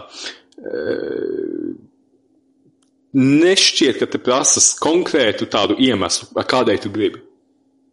Ja varbūt es jaucu, bet tas neparādījās tur. Austrālijā tur ir jābūt konkrētam iemeslam. Kādēļ tu gribi to ieroci? Un tur ir ļoti tur ir pierakstīts klāt. Pašaizsardzība nav pietiekams iemesls. Jā. Jā, tā kā, ja tu esi kaut kāds mednieks vai, ja tev ir ferma un tev vajag. Bet kas tad varētu būt cits, izņemot pašaizsardzību? Jā, tas jau šķiet stipri loģisks iemesls, ne? Tev jāieraksta, es gribu justies varens. Viss. Es gribu svinībās šaut gaisā. Bet tas, manuprāt, arī ir tas, ko mēs paši sev šaujam kājā politiski, ka mēs gribam konkurēt ar trešās pasaules valstīm, kur mums ir kopumā demogrāfijas tā depopulācija, un savukārt viņiem ir populācijas pieaugums, un viņiem tur tiešām kāzās vienkārši ar kalašņām bliez gaisā, lai svinētu. Viņiem no mazotnes, es atceros pats man 90. gados, ja es gribēju, man mierīgi varēja šautavē iedot pistoli, pašaudīt, es atceros vēl paturēju. Mēs tur braucām uz pāris šautuvēm, tad man iedeva kalašņu man rādīja. Bet tajā laikā bija tā, ka 90. gados, kad padomju armija bija jau, vai Krievu armija tajā jau brīdī laikam skaitījās, kad pamet Latviju, tad jau visu sādu krājumu vēl bija atstāti, un bija normāla lieta, cilvēkiem bija mājās kaut kādi ieroči, zemesardzē pats pa sevi, un pēc mums bija darba galda blakus kalāši, un kādu tur seifu, vēl kaut ko, vienkārši, jo vajag hops, līdz un malts. Un tagad tur pa vienu patronu kabatā var dabūt kriminālo. Tik tālu mēs esam atnākuši 30 gados. Jā, un pie tā vēl nāk klāt, ka kas ir tas gada skaitlis, ja tev ir tās sanlietas glabāšanā, ka tev sots draud, cietumsots, ja tev ir kaut kādas tur no 1600, 1700 gadiem kaut kādi tur arheoloģiskie priekšmeti. Varētu būt. Jo tie nav tavi. Jā, varētu būt, ka tāda lieta eksistē. Kaut kas tur bija. Pērn, man liekas, pieņemts. Ja es nemaldos. Es zinu vienkārši, ka ir atsevišķi entuziasti Latvijā, kas tiešām staigā pa laukiem un meklē visādas relikvijas un vēl kaut ko, to es esmu dzirdējis. Bet, ka tā varētu būt tāda izplatīta problēma, ka kāds tur baigi piesavinās diktas vērtīgi muzejisku priekšmetu. Nezinu. Bet es zinu, ka tā joma ir regulēta Latvijā. Jā, nav tā, ka tu vari izrakt baigi kaut kādu foršo lietu un vienkārši tā ir tavējā. Tā uzreiz nav. Kas ir jocīgi? Ja, manuprāt, ja tu okeānā kaut kādu tur spāņu nogrimušo lādīt atradīs, kur tur vēl monētas ir, manuprāt, viņus mierīgi var paņemt. Un pēc tam pārdot vienkārši kaut kādam muzejam. Jā. Man ka tāda varētu būt. Vienkārši tu izpēldie to lādīt citā valstī, ko to var. Arī, un tu pasaki, ka es tur atradu. Tas tā varētu būt. Jo mums jau jārēķinās, kas, labi, neskaitot varbūt par kaut kādām tiešām, rotas lietām, vēl kaut ko, mums jau ir daudz, kas apzināti aprakts Latvijā. Visur praktiski. Un kamēr nav viss uzrakts atrasts, pastāv arī daļēji bīstamība. Bet cik daudz tur tā bīstamība ir vienkārši sabiedrībai, jo tu mazumskās uzrakst kaut ko, kas tur varētu būt pat kaitīgs veselībai, un otrs ir, ka varbūt viņam mantinieki atradīsies. Sazinu. Es pat tā nevaru iedomāties, kā viņi to ir izdomājuši. Bet labi, es tev teiktu tā, ja mums ir šobrīd situācija, kurā mēs gatavojamies uz vēlēšanām, ja mums ir 2 mēneši, lai dabūtu faktiski tos, kas nebija iepriekšējās vēlēšanās uz balsošanu atnākuši, lai viņus dabūtu, tad man uzreiz jautājums, kas būtu jāizdara? Kam jānotiek, lai tie izkustētos? Tas ir sarežģīts, jo mums nav ieroči. Nevajag gluži ar ieročiem dzīt uz vēlēšanām, tas jau tāds trakais. Bet mums nav arī nekāda tāda baigie likumi, kas sodītu vai vēl kaut ko, bet miljons cilvēku ir pat 30 gadiem, ja ne pat 20 gadiem pazuduši no Latvijas. Un šī brīža kekseri, kas ir Kariņš, Pāvļots un ko, viņam tas pat labāk. Un tur atkal nāk tā otrā varas seja, tas vienkārši netiek neko pausts dienas kārtībā. Mēs jau zinām, ka cilvēki ir mazāk, bet mums tagad svarīgi ir Excelis. Mēs Excelī paskatāmies. Inflācija uzreiz pieaug nodokļu ieņēmumu.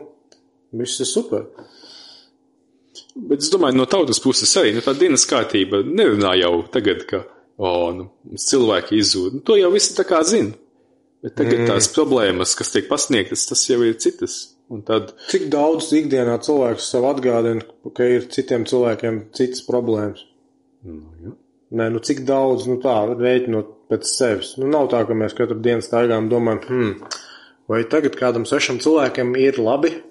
Pārsvarā mēs paši esam aizmirsti par sevi. Tu skaties, labi, es eju uz veikalu, man tas viss maksā 20-30% dārgāk. Jā.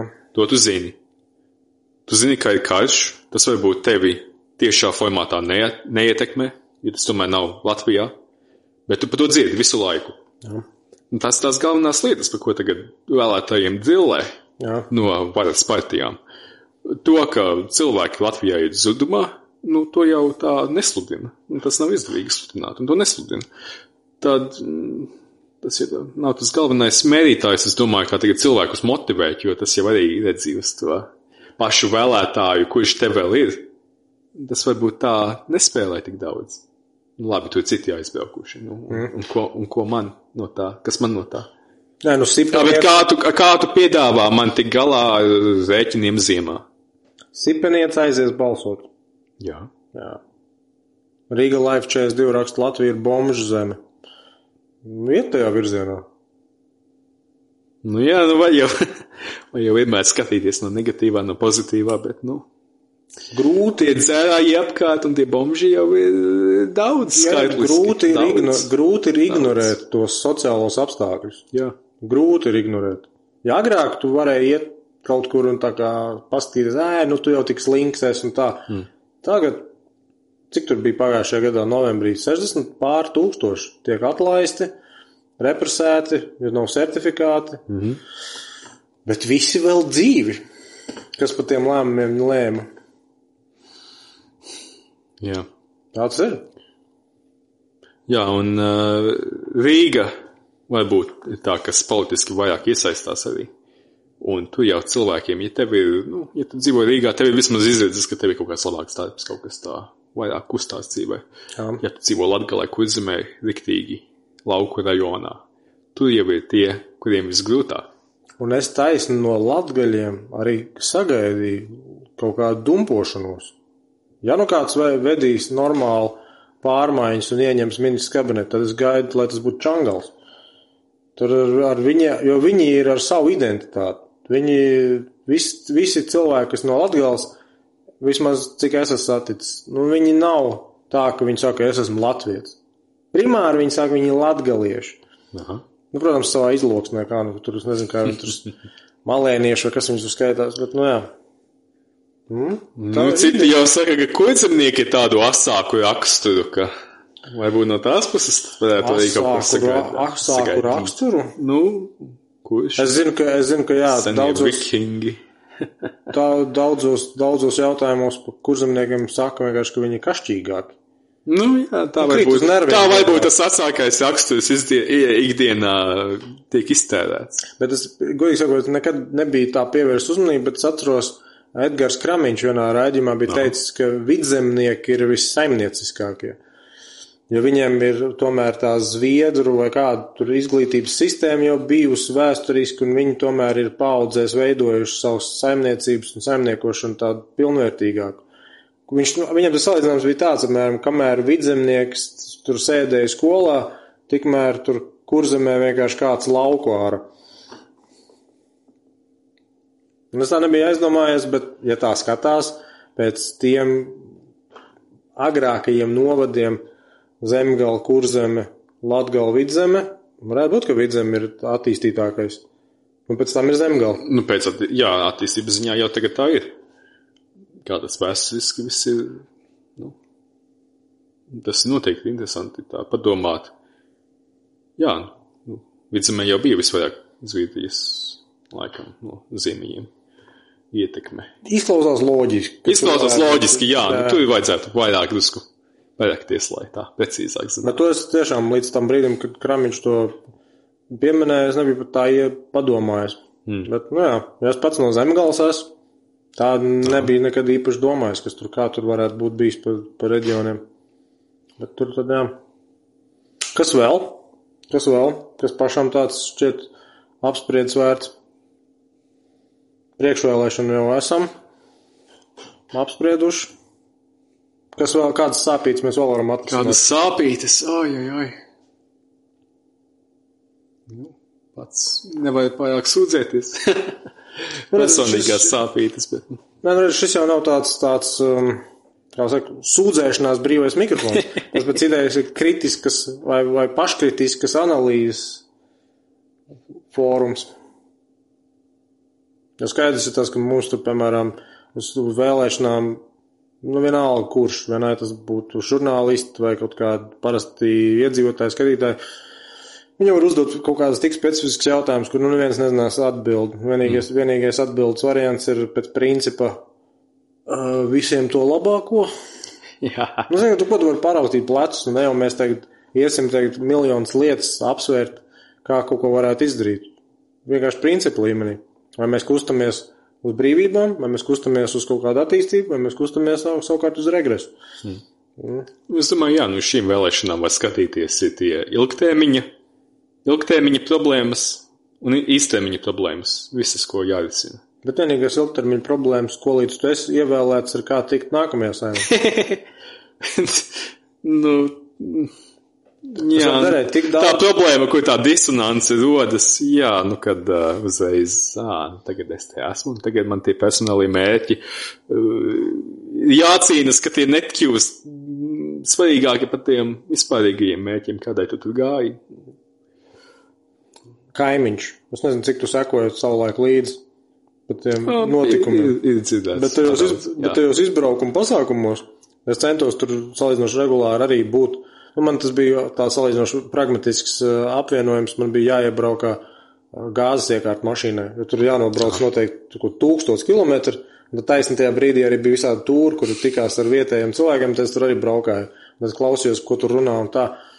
Un es atceros, tur arī jautāju par visādām šitām lietām. Viena no tām, kā atkārtojās daudzas lietas, un tad viena no tām populārākajām bija, kas notika ar kaimiņu. Un Gobzums teica, kas notika kaimiņu. Viņam sākās tā krimināla lieta, viņš nāca pie manis, prasīja, vai es viņam varu to atrasināt, un es viņam teicu, tur ir jāpagaida, neko tur nevar šobrīd prognozēt, tas vienkārši jāskatās, ko viņi izmeklē, kas ko kā. Un tad viņš neesot īsti to atbildi pieņēmis, juties ļoti satraucies. Un esot aizgājis pie JKP, un tad Bordāns un Strīķis esot viņam teikusi, mēs gan varam atrisināt, tu tikai draudzējies ar mums. Un pēdamām vēl it kā tas Meronī tur kaut kāds 100,000 esot piedāvājis. Un viss. Tātad tev piedāvāja kaut kādu imunitāti vai pasargāšanu no krimināla lietas, vai vismaz no soda, varbūt tā.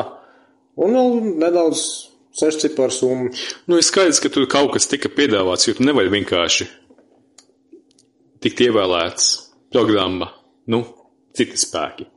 Jā. Pret konkrētām ilgtermiņa koalīcijas partijām. Un pēkšņi nākošajā mirklī tu tur pat esi. Tu saki, ejam kopā tad. Tur kaut kam pa vidu jānotiek.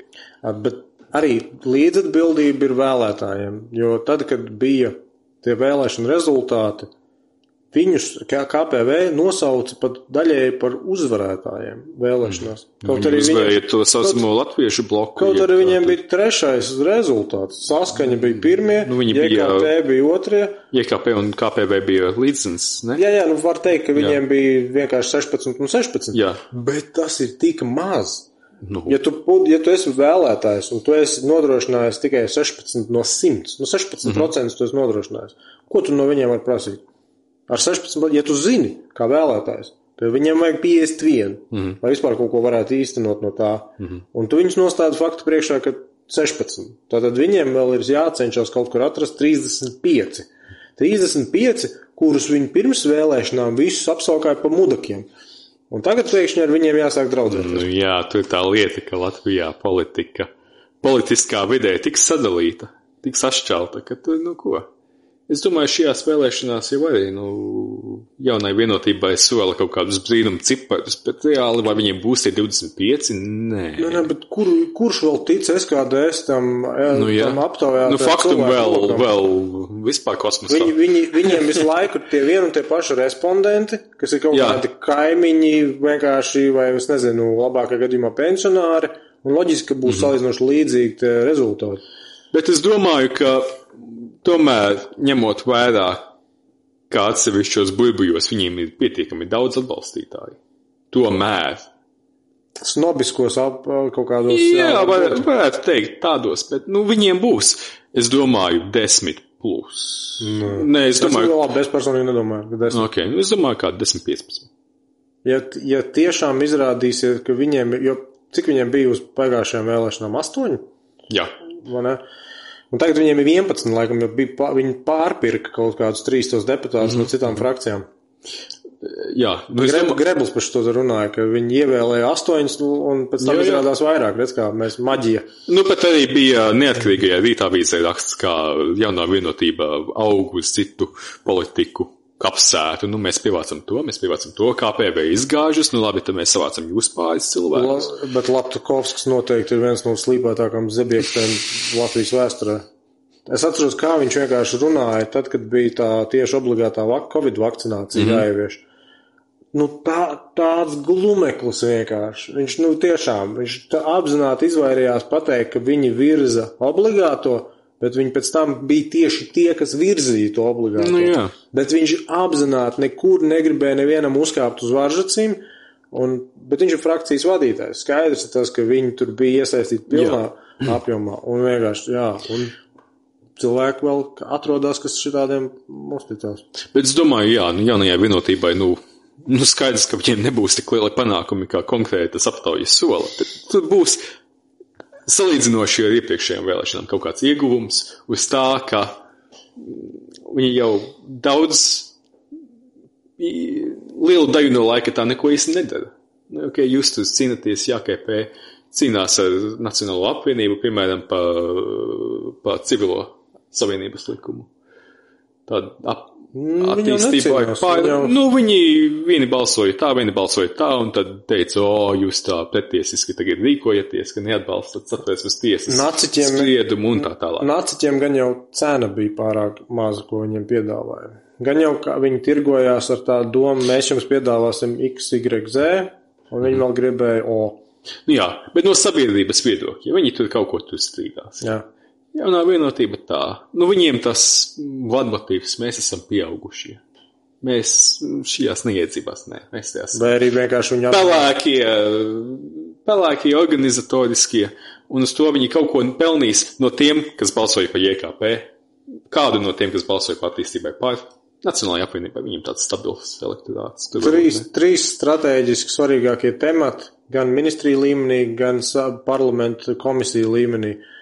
Ir aizsardzība un drošība, ārlietas, finanses. Un ministriju ziņā Reirs un tas, es katru reizi aizmirsu, vai Rinkevičs, kā viņam es katru reizi. Tie Eviči ir tik daudz. M vai N, tur man arī. Rinkevičs, jā. Viņi ir tīri jaunā vienotība, Pabriks arī ir jaunā vienotība. Viņš vienkārši pārmetās no viņiem uz pēdējām vēlēšanām. Un tad arī toreiz viņš pat neiestājās partijā. Viņš vienkārši startēja tajā sarakstā, tika ievēlēts un tad iestājās partijā. Bet tā ir jaunā vienotība. Un viņi ir redzami cilvēki. Viņi 20+ gadus ir valdībās. Jā. Un viņas jau arī tagad rāda visu laiku. Viņi savā starpā rotē. Jā. Rinkevičs jau iepriekš arī bija aizsardzības ministrijā valsts sekretārs, nemaldos. Un pirms tam vēl kaut sazinu, kur viņš ir bijuši. Pauļuts savulaik bija veselības ministrijā, ekonomikas ministrijā, kur tik viņš nav bijis. Viņi, tu šodien salikt dēlī kaut ko, labi, tad nākamreiz aiziesim blakus tur. Tas ir precīzi tas nothing special variants, kas bija ar Slakteru. Šodien tu lauksaimnieks, rītdien tu esi aizsardzība, parīt labklājība, viss universālais. Bet galvenais, tu esi komandas cilvēks. Galvenais, tu esi uzticams. Ja tev atnāk Latkovskis un kaut ko pasaka, ka vajag, tad tu neprasi. Ja viņš saka hop, tad tu neprasi. Tu prasi tikai cik augstu prasi un viss. Jā, bet atgriežoties pie tā sadrumstalotības jautājuma, es domāju, ka šajās vēlēšanās jau arī nevienam nebūs tie 20+ individuāli. Saskaņa. Viņiem konsekventi pēdējās 5-6 saimas, kopš agriem Ušakova laikiem. Jā, Ušakova laikiem, bet tu jau kopš tā laika, kad Ušakovs ar Ameriku uz Eiropa parlamentu, tu jau sākās liela lejupslīde. Tagad varbūt kaut ko briedi, varbūt savērvēs kādu jaunu vēlētāju. Ja viņiem ir briedis, tad es gribētu teikt, ka viņi ir kaut ko perinājuši jau pietiekami ilgi. Jo, diemžēl, mums ir šī situācija, ka, piemēram, to var veikt, cik aptēlis gribi, daudz cilvēku nepateiks tev, par ko viņi tiešām balsos. Nepateiks. Jā. Ja sākās, ka, tu kopu šito, kā to pašu kuku. Cik daudz cilvēku man nav uzbrukuši virsū, ko līdz uzzinu. Normāli cilvēki, bet ko līdz uzzinu, ar ko es eju? Un tad, un cik tu parunā viņiem, skaidrs, viņi neko ne viņi interesēs, ne viņi grib. Nesako par politiku dzirdēt, Gobsim stāv un tā izdarīja un viss. Jā. Bet, tēma, kas bija? Rīga Life 42 rakstīja, kāpēc Latvijā nekas netiek ražots un briedim no atbalstītāji. Nav taisnība, briedim ir ļoti daudz atbalstītāju. Briedim atradīsies. Ir, briedim tiešām ir daudz atbalstītāju, nevar to tā noliekt. Un kāpēc Latvijā netiek nekas ražots? Tur ir, man liekas, vairākās jomās kopš iestāšanās Eiropas Savienībā, tas vienkārši cilvēki domā īstermiņā, cilvēki domā arī sava labuma pēc, un vieglāk ir notirgot kaut kādu nozari, saņemt kaut kādus miljonus atlīdzībā, kaut ko arī iebāzt kabatā, un, gatavs. Tagad jau arī pa kūdzu tā runā, labi. Ne jau slītot kūdzu tādām un tādām vajadzībām, enerģētikā, piemēram, un saņems valsts par to no kaut kāda pārējais fonda 180 miljonus, 184. Un tie, kas ir iekšā tajā kūdas nozarē, tie saka, tas galīgi nav izdevīgi. Mēs 10 gados sarežģot. Jā, vairāk. Jo individuāliem tie, kas saņem naudas, ir izdevīgi. Jā. Tas ir, ja tev uzpērk, tas te forši. Bet atgriežoties pie brieža, tā jau ir vēl viena īpatnība. Ne jau varbūt tikai Latvijā, bet izteiktāka, ka, pa lokomotīvēm tiek izvēlēti cilvēki, kurām ar politiku nav nekāda sakara. Briedis, Danilāns, Gunters Račnesen vienotībā iestājās, tagad stāja 3. numuru Kurzemē. Jā. Pārsteigts, ka bija normāli cilvēks šķiet, bet cilvēki balsos par to, ka tie ir publiski pazīstami cilvēki, ne jau viņi balsos par to, ka viņiem ir zināms, ko šis cilvēks ir sarakstījis, kas ir viņa politiskās idejas. Es domāju, tur varētu būt ļoti pragmatiski, iespējams skatīties uz to, ka, pirmkārt, ja tu esi tāds Račs vai kāds cits, tev ir cilvēki, pazīstami cilvēki, ietekmīgi cilvēki, tev ir noteikts savu paziņu un draugu loks. Tu skaties pēc tās konjunktūras, ko tu redzi. Tu aptuveni savu to fīleri esi guvis. Tu saproti, ka tev vismaz individuāli reiķinot ar viņiem ir izdevīgi draudzēties, jo es vismaz pieņemu, ka nav neviens tāds mazohists, lai draudzētos cilvēkiem, kas praktiski viņam kaitē, un viņš apzinās, ka viņam kaitē. Tas jau tas kaut kāds atkarīgais, līdzatkarīgais. Tu apgrozies noteiktās aprindās, tev ir noteikti tā mentalitāte izveidojusies. Ja tu pamainītu savu vidi, ja tu izbāstu savu galvu ārā pa logu un paskatītos, kā citi dzīvo, varbūt, ka tu arī citus iespējas gūtu, bet kamēr tu to nedari, tikmēr katrs vienkārši apgrozās savējās aprindās, un viņi domā, kā tie pārējie var būt tik stulbi. Tas ir viss. Un tad, kad viņi nonāk saimā, viņi saprot, pareizi, mēs jau neesam viena komanda, viens saraksts, kas vienkārši tik iekšā visi saimā. Mēs tikai daži frakcija esam no tā savu sarakstu, un mums ir pārējie svešie, ar kuriem mums it kā jāmāk sadarboties. Un kas ir tas vienojošais kopsaucējs parasti cilvēkiem? Nauda, vāra, kaut kāda ietekme. Un ir atsevišķie tie pelēkie kardināļi, maku turētāji, visādi jaunpupu veidīgie, kurus tad viņi saprot, kur kādam ko piedāvāt vai nepiedāvāt, kā runāt ar cilvēkiem. Lato Lapas grāmatā Bailes 4, viņš tur vairākos gadījumos aprakst, kā tur ministriem, kā tur deputātiem, vēl kam, kas kaut ko piedāvā no zāļu karteļa un vēl no kādiem tur karteļiem. Bet vai tas tā ir precīzi šaubos? Bet aptuveni varētu būt. Mums jau vēl azartspēju industrija tāda stipri liela un ar savām interesēm. Mums vēsturiski Latvijā daudz, kas ir bijis atkarīgs no tranzīta un no nelegālās naudas. Vai nu no nodokļu schēmām, vai nu no akcijas preču kontrabandas, vai nu no tiešām vienkārši krāpšanas un tam līdzīgi, jo parasti ir tā. Piemēram, Amerikā, es nezinu, kā Austrālijā ir identitātes nozagšanām, bet Amerikā tā ir salīdzinoši liela problēma finanšu noziegumos. Tad viņi tur nozog kaut kādas identitātes, izkrāp, sazinu, kredītkaršu naudas, vēl kaut ko, no kaut kāda Chase Manhattan pārsūta uz Maskavas banku, Maskavas banka tad uzreiz meklē vai no offshores vai tuvākās sadarbības valsts bankas, kuras tad varētu palīdzēt to visu darīt. Latvijā ABLV bija tā banka. Es atceros, 2006. vai kurā aptuveni nebija tas kredīta burbulis plīs. Es pazinu vienu nekustamā īpašuma attīstītāju no Lielbritānijas. Viņš bija Rīgā. Es viņu sazinājos, viņš teica, mēs esam tūmā un atnāca ciemos. Viņš man uzaicināja uz kabarē, kas ir uz tās Blaumaņa ielas, kur laikam, kad tik nemaldos, tagad tur ir 924, vai blakus ir vismaz. Bet uz Blaumaņa ielas pie Čakielas netālu. Un tur bija kabarē. Tur ienāk iekšā, man tur bija kaut kāds 15 gadus, vai 16 gadu varbūt tajā laikā. Es atnāks, es nezinu, kas tur vispār sagaida. Es skatos, tur kaut kādā caurspīdīgā vannā uz skatuves, vienkārši viens vecs pliks ar sievieti tur kā mazgājās. Es kurš te iemaldījos? Satiekšos, asveicinamies, apsēžamies pie galda, viņš tur pasauc, lai man tur kaut kādu ēdienu pagatavo.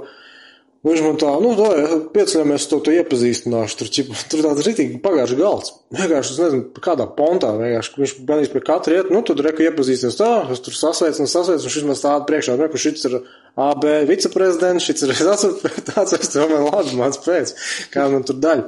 Bet mēs tur apstaigājām visu, un pēc tam viņš man tur tā pa katru rāda ar pirkstu, apmēram, šis tur tā, šis tur, reku, šitām tur sieva guļ ar to, tur, šitā, apmēram, un viņš tā parāda tur vienā brīdī, redz, tie tur. Ar tiem gan labāk izvairies. Tie tur ir krievu bratvu. Viņi novāks ātri. Ja kaut kas nepatīk. Un es tur pabeidzu paēst. Uzreiz kaut ko tur pat arī beidzās tas šovs. Domāju, maucam uz kaut kādu nākamo, kaut kādu klubu atklāja. Vēl kaut kas, mans pēc. Izsauc taksi, mēs ejam uz taksi. Un tik skatos tie pārējie, kas tur ir visādos Infinity džipos un tā līdz tik sakāp. Maucam uz Raņu bulvāru māks tālāk.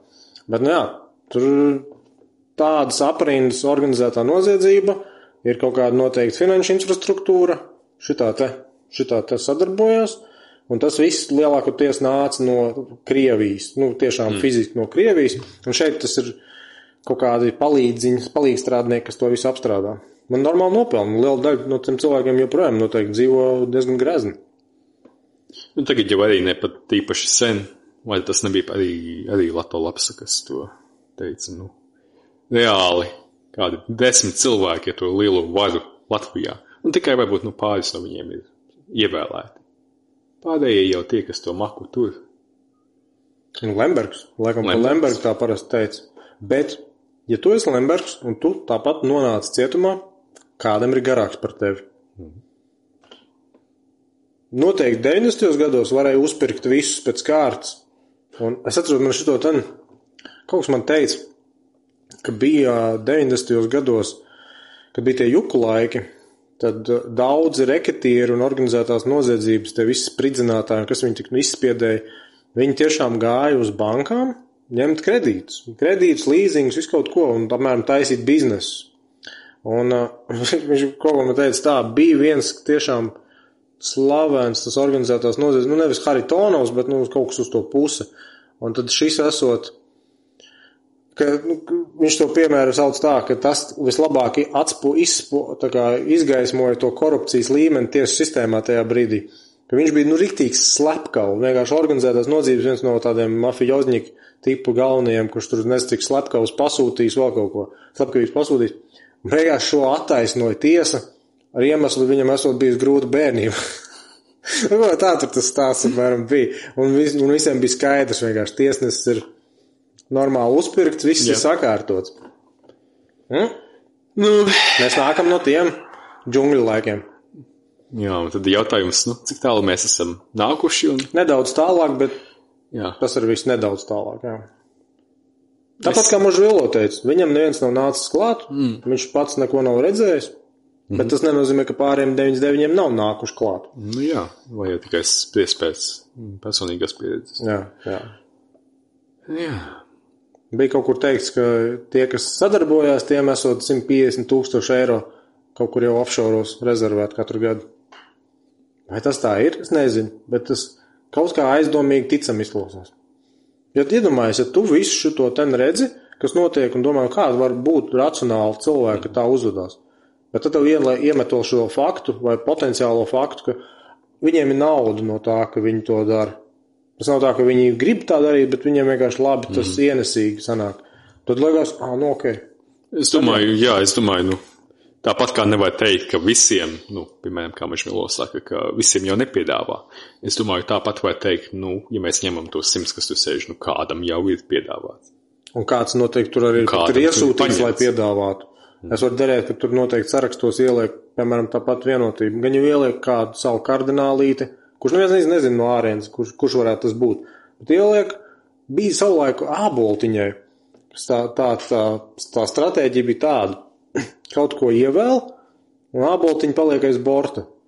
Un tad partija liek vienkārši tiem, kas bija ievēlēti pirms viņas, atsakies no savu mandātu un dabū iekšā āboltiņu. Un tagad, kad kaut kāds tur šaizes savārīja, ka mēs tev atradām fiksu vietu kā vēstniekam Itālijā. Kāpēc gan ne? Saprot? Jā, saprotu. Mēs esam tajā līgā. Jā, es skatījies to Ukraiņu tautas kalpi seriālu. Es tikai redzēju, ko Netflixā viņš ir. Tur ir interesanti atspoguļo, komiskā veidā, bet atspoguļo visas tās korupcijas situācijas. Ukrainā visi stāsta, ka tur bija mežonīgākā korupcija. Bet tāda konkrētas lietas skaties un saproti, Latvijā varbūt mazākā līmenī, bet tur ir daudz, kas liekas tā ļoti pazīstams. Tad, kad mēs runājam par rietumu salīdzinājumu, arī, kad runa bija par to, vai mēs kustamies uz tām rietumu vērtībām, viena no rietumu vērtībām ir tāda, ka tu kā parasts pilsonis esi tik nošķirts no korumpatīvām schēmām, ka tu domā, ka tavā valstī tās nav, vai ir ļoti maz. Jo vācieši parasti, kad var satikt, viņi domā, ka viņi visi godīgi, strādīgi un tam līdzīgi. Un tad, kad viņiem ir dieselgates un visu sādi skandāli viens pēc otru, viņi tik ātri to aizmirst. Viņiem, mums jāskatās vienkārši tur jaunais, kaut kāds futbola mačs. Viss vienkārši izdzēs. Arī mazākā valstī, piemēram, kā Latvijā, tur jau arī grūtāk vēl visu kaut kā noklusināt. Mums nav tik viegli vienkārši novērst to uzmanību. Un tāpēc es saku, pat ar to visu, piemēram, emsi, reāli kukuļošanas lietu. Un vēl tik debils, ka pakāš to koferu saimā. Bet tu viņu ik pa laikam redzēsi TV24, kaut kādos mēdījos, apmēram viņš būtu kaut kāds viedokļu līderis. Tas būs, no kura mums jāmācās tagad.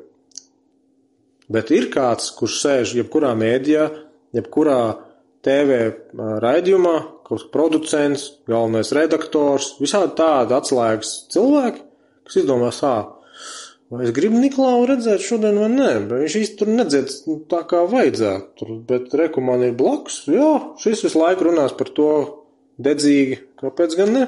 Jo šito, manuprāt, pats Kramiņš teica, ka viņam savulaik vairākas reizes bija kaut kāda raidījuma, kur viņam it kā bija iespēja izteikties, bet ko līdz viņš gribēja izmantot iespēju izteikties, tad nē, mums nav laika, mums tur kaut kāda cits, atradīs iemeslu. Tā jau arī Gobzems saka, ka viņu arī neko neņem. Redz, tagad pēdējā pusgadā pāris reizes kā frakcijas vadītāju. Tas varētu būt arī daļai saistīts ar to, ka viņš arī tur pats sev tā pozicionēja, kā to ārpus visu šitā tradicionālā mēdīja loka. Protams. Viņam, kas bija pēdējā tad nosacīt mainstream, pārraida laikam Domburs.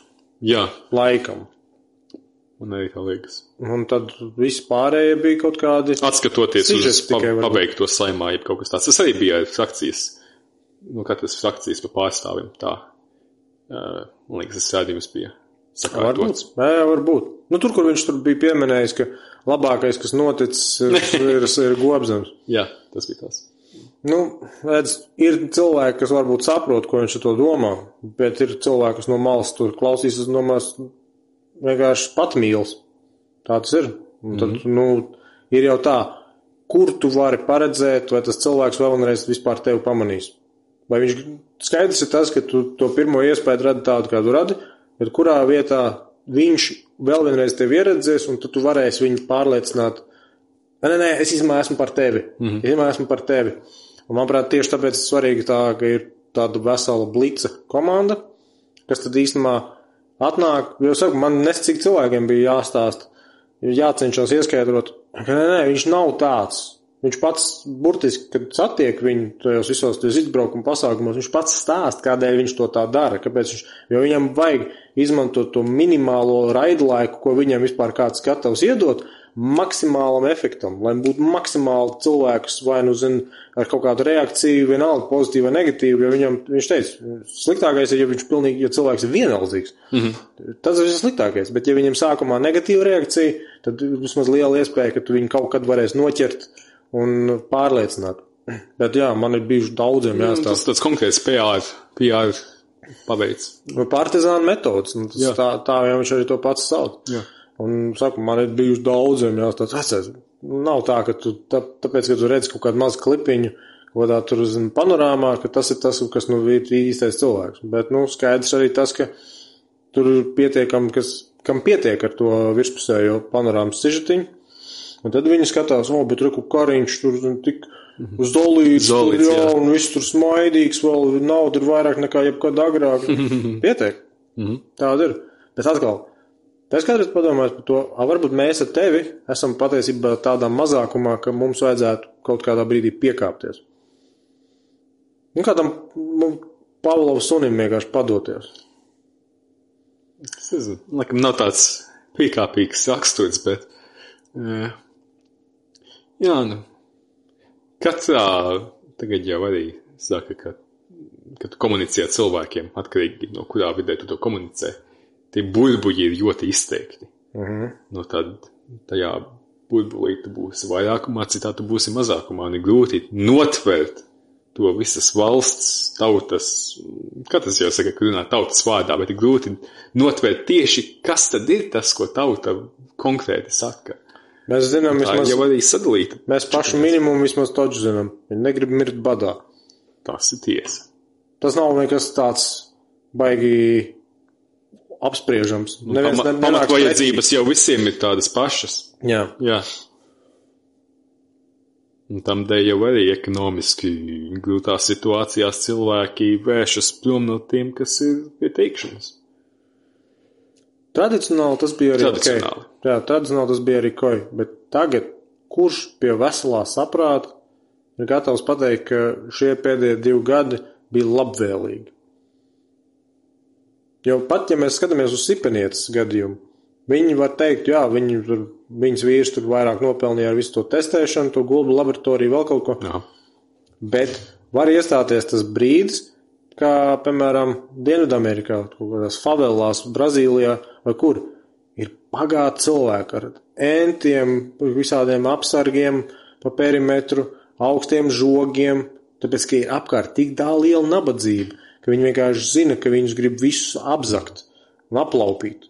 Un tad viņiem jābrauc ar miesasargiem, ar bruņotām mašīnām, viņiem ir jācenšas arvien vairāk un vairāk izolēties. Un beigās tu esi tik bagāts, starp tik daudz nabadzīgajiem, ka tu nevari vispār izbaudīt dzīvi, jo tev visu laiku jāskatās pāri plecam, vai tev kāds negrib jau aplaupīt. Jā. Un tāda ir realitāte Kolumbijā, Argentīnā, Brazīlijā. Un viņi un saka, it kā pietiekam gudri izglītot cilvēku. Ja reiz viņi ir tādā labklājības līmenī, it kā vajadzētu viņiem būt saprašanai, bet ko līdz runa par fizisko drošību, visiem ir tikai impulsi, emocijas, instinkti, un viņi nav racionāli. Viņi nesaprot to, ka jo augstāks tos mūrus un kaut kādus žogus tu centīsies būvēt, jo vienkārši kāds ilgāk tev gribēs aplaupīt. Tas ir viss. Jā. Laikam laiks sāk pieturēties. Nu labi, ko tu gribi uz beigām pateikt? Uz beigām. Briedis izrunāts, vēlēšanas izrunāts. Es domāju. Kā viņš ir? Tu neesi Levita, ne dēls, ne mazdēls, ja kādam interesē. Jāatbild tas ļoti konkrēti. Radniecība nav. Jā. Nekāda. Ko tu varbūt par reliģiskām lietām vēl gribēji kaut ko pieminēt? Es domāju, ka... Es starp citu biju pusgadu Tieslietu ministrijā reliģisko organizāciju lietām atbildīgais, nosacīt atbildīgais, mums bijām tajā nodaļā. Un tad, ar visiem tiem Covid ierobežojumiem, man bieži vien tur bija vienkārši neērti. Katru reizi, kad man no kaut kāds draudzes zvanīja. Es jums varu teikt. Baznīca atdalīta no valsts, bet valsts diktēs, kurš var un kurš nevar ienākt dievnamā. Kas tas tāds? Tāpēc, ka to daudz arī prasa. Tas man dīvainais šķiet daudz. Daudz prasa, jā. Jā, daudz grib. Sabiedrība nav vairāk tik izteikti reliģioza. Un tad ir arī cilvēki, kas ir stipri naidīgi pret kristiešiem un daudz, es nezinu. Es nesaku daudz, bet ir tādi cilvēki. Un viņi tā kā gan īsti to labē. Kā tu viņiem vari dot to izņēmumu, jā? Šeit ir Ingolds Balods, laikam, savā grāmatā, es nezinu, kurā no tām divām aprakstīja, ka Latvijā viena no retajām pozitīvajām lietām ir tas, ka tas padomju laiks tomēr ir tā visu vienādojis, ka tagad tie, kas grib nodarboties ar reliģiskām darbībām, ka viņiem nav nekāda veida mantojums, kur kāds ir baigākais tur tieši otrādi fanātiski nostājies pret to visu. Tad praktiski katram islāmista šeit var ar visu, ko viņam vajag darīties, un tāpat ar vispārējo. Viena no tādām retajām pozitīvajām iezīmēm, laikam. Bet bija jancīgi viss tā padarīšana ar tiem Covid ierobežojumiem, ka tu vēl esi tajos sapulcēs, kur tur tie draudžu pārstāvi, un tur, kas tur vēl bija no katoļu baznīcas, un tam līdzīgi, ka viņi tur, kā var būt, un var manīt, viņi tā diplomātiski vienmēr cenšas, bet var manīt, ko jūs darat? Un tad, jā. Un uz tiem Aglonas svētkiem arī toreiz, kad gatavojās, tad... Jā, tas bija laigais negatīvais PR moments. Un bija tā, ka tur bija izrunāts, jo policija un veselības ministrija bija tā, kas forsēja.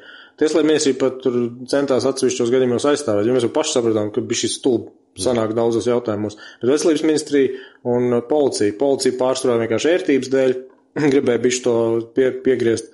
Un tad atceros, bija tur jau tās dienas, kad sākās jau tur tie tā kā individuālie tie svētceļojumi. Tad man tur zvana kaut kādām grupiņām, un tā, kā mums tur rīkoties un tā. Es tā, vienkārši vienā brīdī, ka ziniet, izdariet, mēs pat šito te neesam atsevišķi neko aizlieguši. Ja jums kāds policists nāk, piefiksējiet man numuru, lai zvanu man. Es paldies. Un visi jau, vienā brīdī vienkārši nērti paliek. Apmēram, tu centies tur jau, un tad izmēģini, skatieties pēc situācijas. Nē, es tā teicu, dariet, un viss pēc veselā saprāta dariet. Un ja kādi jautājumi, lai zvanu man. Ok, labi. Negribu tev vairāk aizturēt. Mēs varam kādreiz, ja tu būsi atkal pieejams. Ja ne Rīgā, tad kaut vai attālinātajā režīmā. Kaut vai. Jā, kaut vai nākot tuvāk uz vēlēšanām. Tu būs ar kaut kādu to kaut kāda pieredze, cilvēki satikti, ko viņi domā. Labi. Sapņi bailes. Tad ko? Liekam stop šajā vietā. Jā. Labi, ļauj man tad nospiest. Tā visiem.